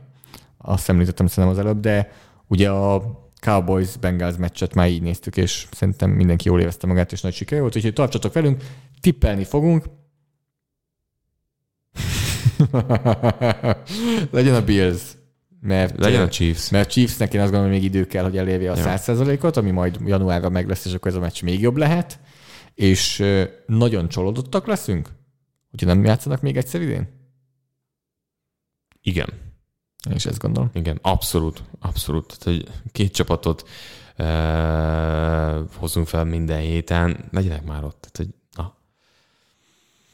azt garantálni tudom viszont, hogy a következő párharc csapatai fognak még egyszer játszani egymás ellen idén. A 100%. Hiszen, és az is lehet amúgy, hogy még 2-szer fognak. Hiszen egy divízió meccs lesz a vasárnap esti rangadó. Azt gondolom, hogy az NBC nem fog nagyon szomorkodni emiatt, mert hogyha most Amerika különlegességével beszélünk egy kicsit, akkor nekünk ez innen egy kicsit meglepő lehet, hogyha látjuk, hogy állnak a csapatok. Bár mondjuk az Eagles Cowboys sem áll rosszul, ugye? Sőt, jobb a közös mérlegük, mint a Chiefs Billsé, de egy Eagles Cowboys jóval nagyobb nézőszámot fog hozni, mint egy Bills Chiefs. Tehát ha a piacokat nézzük, biztos vagyok benne.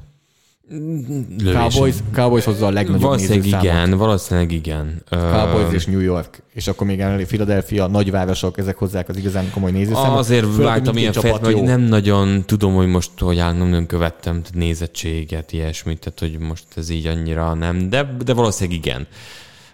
De egyébként ez egy pikáns meccs, tehát hogy egyik oldalon egy brutális védelem, hogy a Dallas Cowboysnál egy olyan támadó oldal, ami azért hát Cooper-rással erősen limitált. Itt szerintem a kulcs az lesz, hogy az Eagles hogy tudja kezdeni ezt a meccset. Tehát nincs előttem például az, hogy ők 2 gyors TD-t szereznek, akkor abból vissza tud jönni a Dallas Cowboys. Tehát Rush-sal ez egy túl nagy falat lenne. Tehát itt a kulcs az, hogy a Dallas Cowboys meccskorai szakaszában jól játszon és pontokat szerezzen, és onnantól van miről beszélni. Hát nyilván, hogyha ők rákényszerítik arra az Eagles-t, hogy mondjuk menjen az eredmény után és passzoljon, akkor azért, főleg, hogy Mailata hiányzik, ez a védőfal, vagy ez a passzsietetés, ahol még egy Dorrance Armstrong is elő tudott lépni, és ő is faktor tudott itt lenni, ez főleg a San Francisco sérülései mellett most már mondhatni, hogy a legjobb passzsietető brigád az egész NFL-ben a Dallas Cowboys. Emellett Trevon Diggs jobban... Nagyon durva. Tehát persze, mert emberezéses játékban is már tud olyan dolgokat csinálni. Nyilván most engedett Cooper Cupnak egy 75 labdas TD-t a Los Angeles ellen, de én megkockáztatom, hogy jobban játszik, mint tavaly. Nincsenek ott azok a labdaszerzések, de nincsenek ott a nagy játékok sem. És most ez a védelem, ez így van olyan jó, mint tavaly, úgy, hogy nem jönnek azok a labdaszerzések. Ez nagyon-nagyon sokat mond, és nagyon nagy dicsérete ennek a védelemnek szerintem. A támadó oldal meg azért oda hiányzik Prescott. Eaglesről. Ugye most egy kicsit úgy meginoktak, nyerte, de meginoktak az Arizona Cardinals ellen. Előjött azért Hurtsnek egy-kettő olyan passza, ami kicsit karcosabb volt, nem működött úgy, és kicsit olyan hullámzó volt a játékuk. Komoly gond lett, igen, tehát a támadó fal gyengülése, mert Hurts azért nem komfortos feltétlenül a zsebben. És az, hogy neki mennyi ideje lesz, az ugyanúgy egy problémás pont. Mégis azt érzem valahogy, tehát hogy amire mondtam, tehát az Eagles mindig egy jobb helyzetben van, hogyha mondjuk adott helyzetben, korai meccs szakaszban hátrányba kerül, mint a másik oldalon. Tehát szerintem Dallas Cowboysnak iszonyú fontos lesz, nem szoktam erről így beszélni, de itt iszonyú fontos lesz, hogy ne kezdjenek el gyorsan égni, mert onnan nincs vissza. Az Eaglesnél azért sok oldalúbb jelenleg ez a támadó egység. Nagyon tetszett azért a Philadelphia Eaglesnek az utolsó támadássorozata. Az hihetetlen menő volt. Egy dolog hiányzott, hogy touchdown legyen a vége. Igen. De az, hogy 8 percen át náluk van a labda. 10 percnél kapták meg, nagyjából 10 perc volt hát a negyedik negyedből, és a 2 perces figyelmeztetésen belül rúgták a mezőnygólt. 17 játékból 70 yard. Az egy hihetetlenül lassú támadássorozat. Tehát az egy nem túl hatékony. Tehát, hogyha a yardokat is itt kiszámoljuk, akkor az alig van 3 yardos átlag fölött, vagy 4 yardos átlagnál van. Hát ez a első, második, harmadik, első kísérlet. 2 passz volt. És végig futottak, és végig pozitív yardokat hoztak, pozitív játékokat.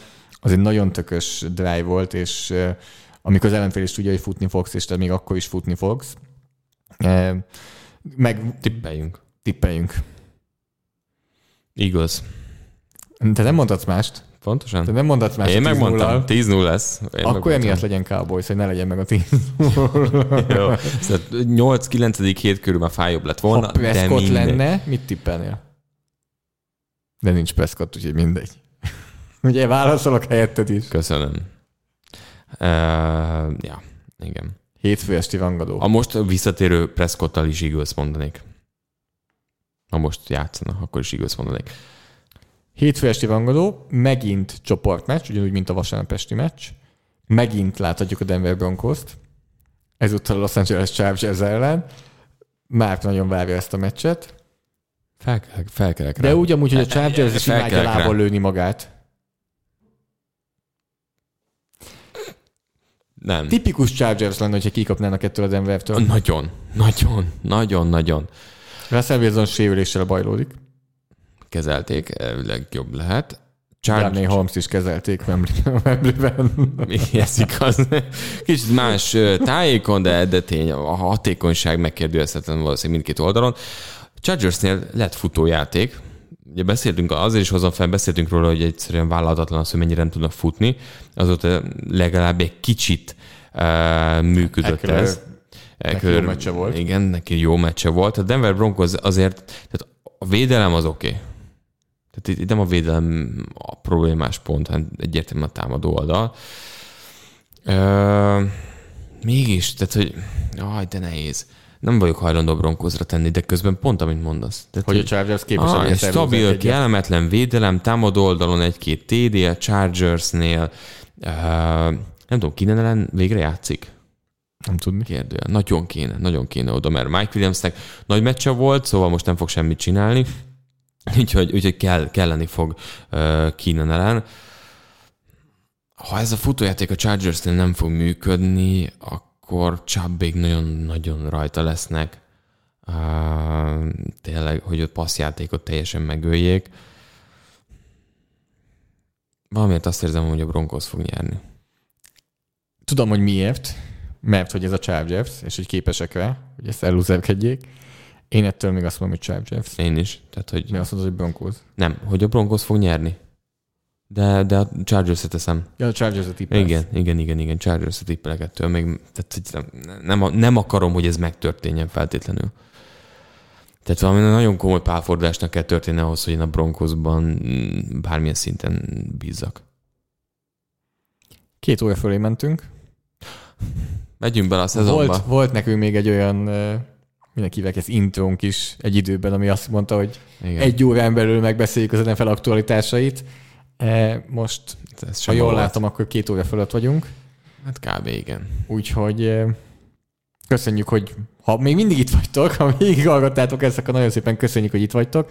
Ne felejtsetek el feliratkozni a podcast csatornátokon, illetve ránézni, hogyha érdekel titeket a Patreon extrák, amiket tudunk annak köszönhetően kínálni, beleértve azt, hogy például élőben lehet hallgatni a podcastot, egyből megkapjátok a podcastot. Iratkozzatok fel YouTube-on. Iratkozzatok fel YouTube-on, és vasárnap gyertek velünk meccset nézni. Nagyon jó évmeccse, ugye Márk? Évmeccse.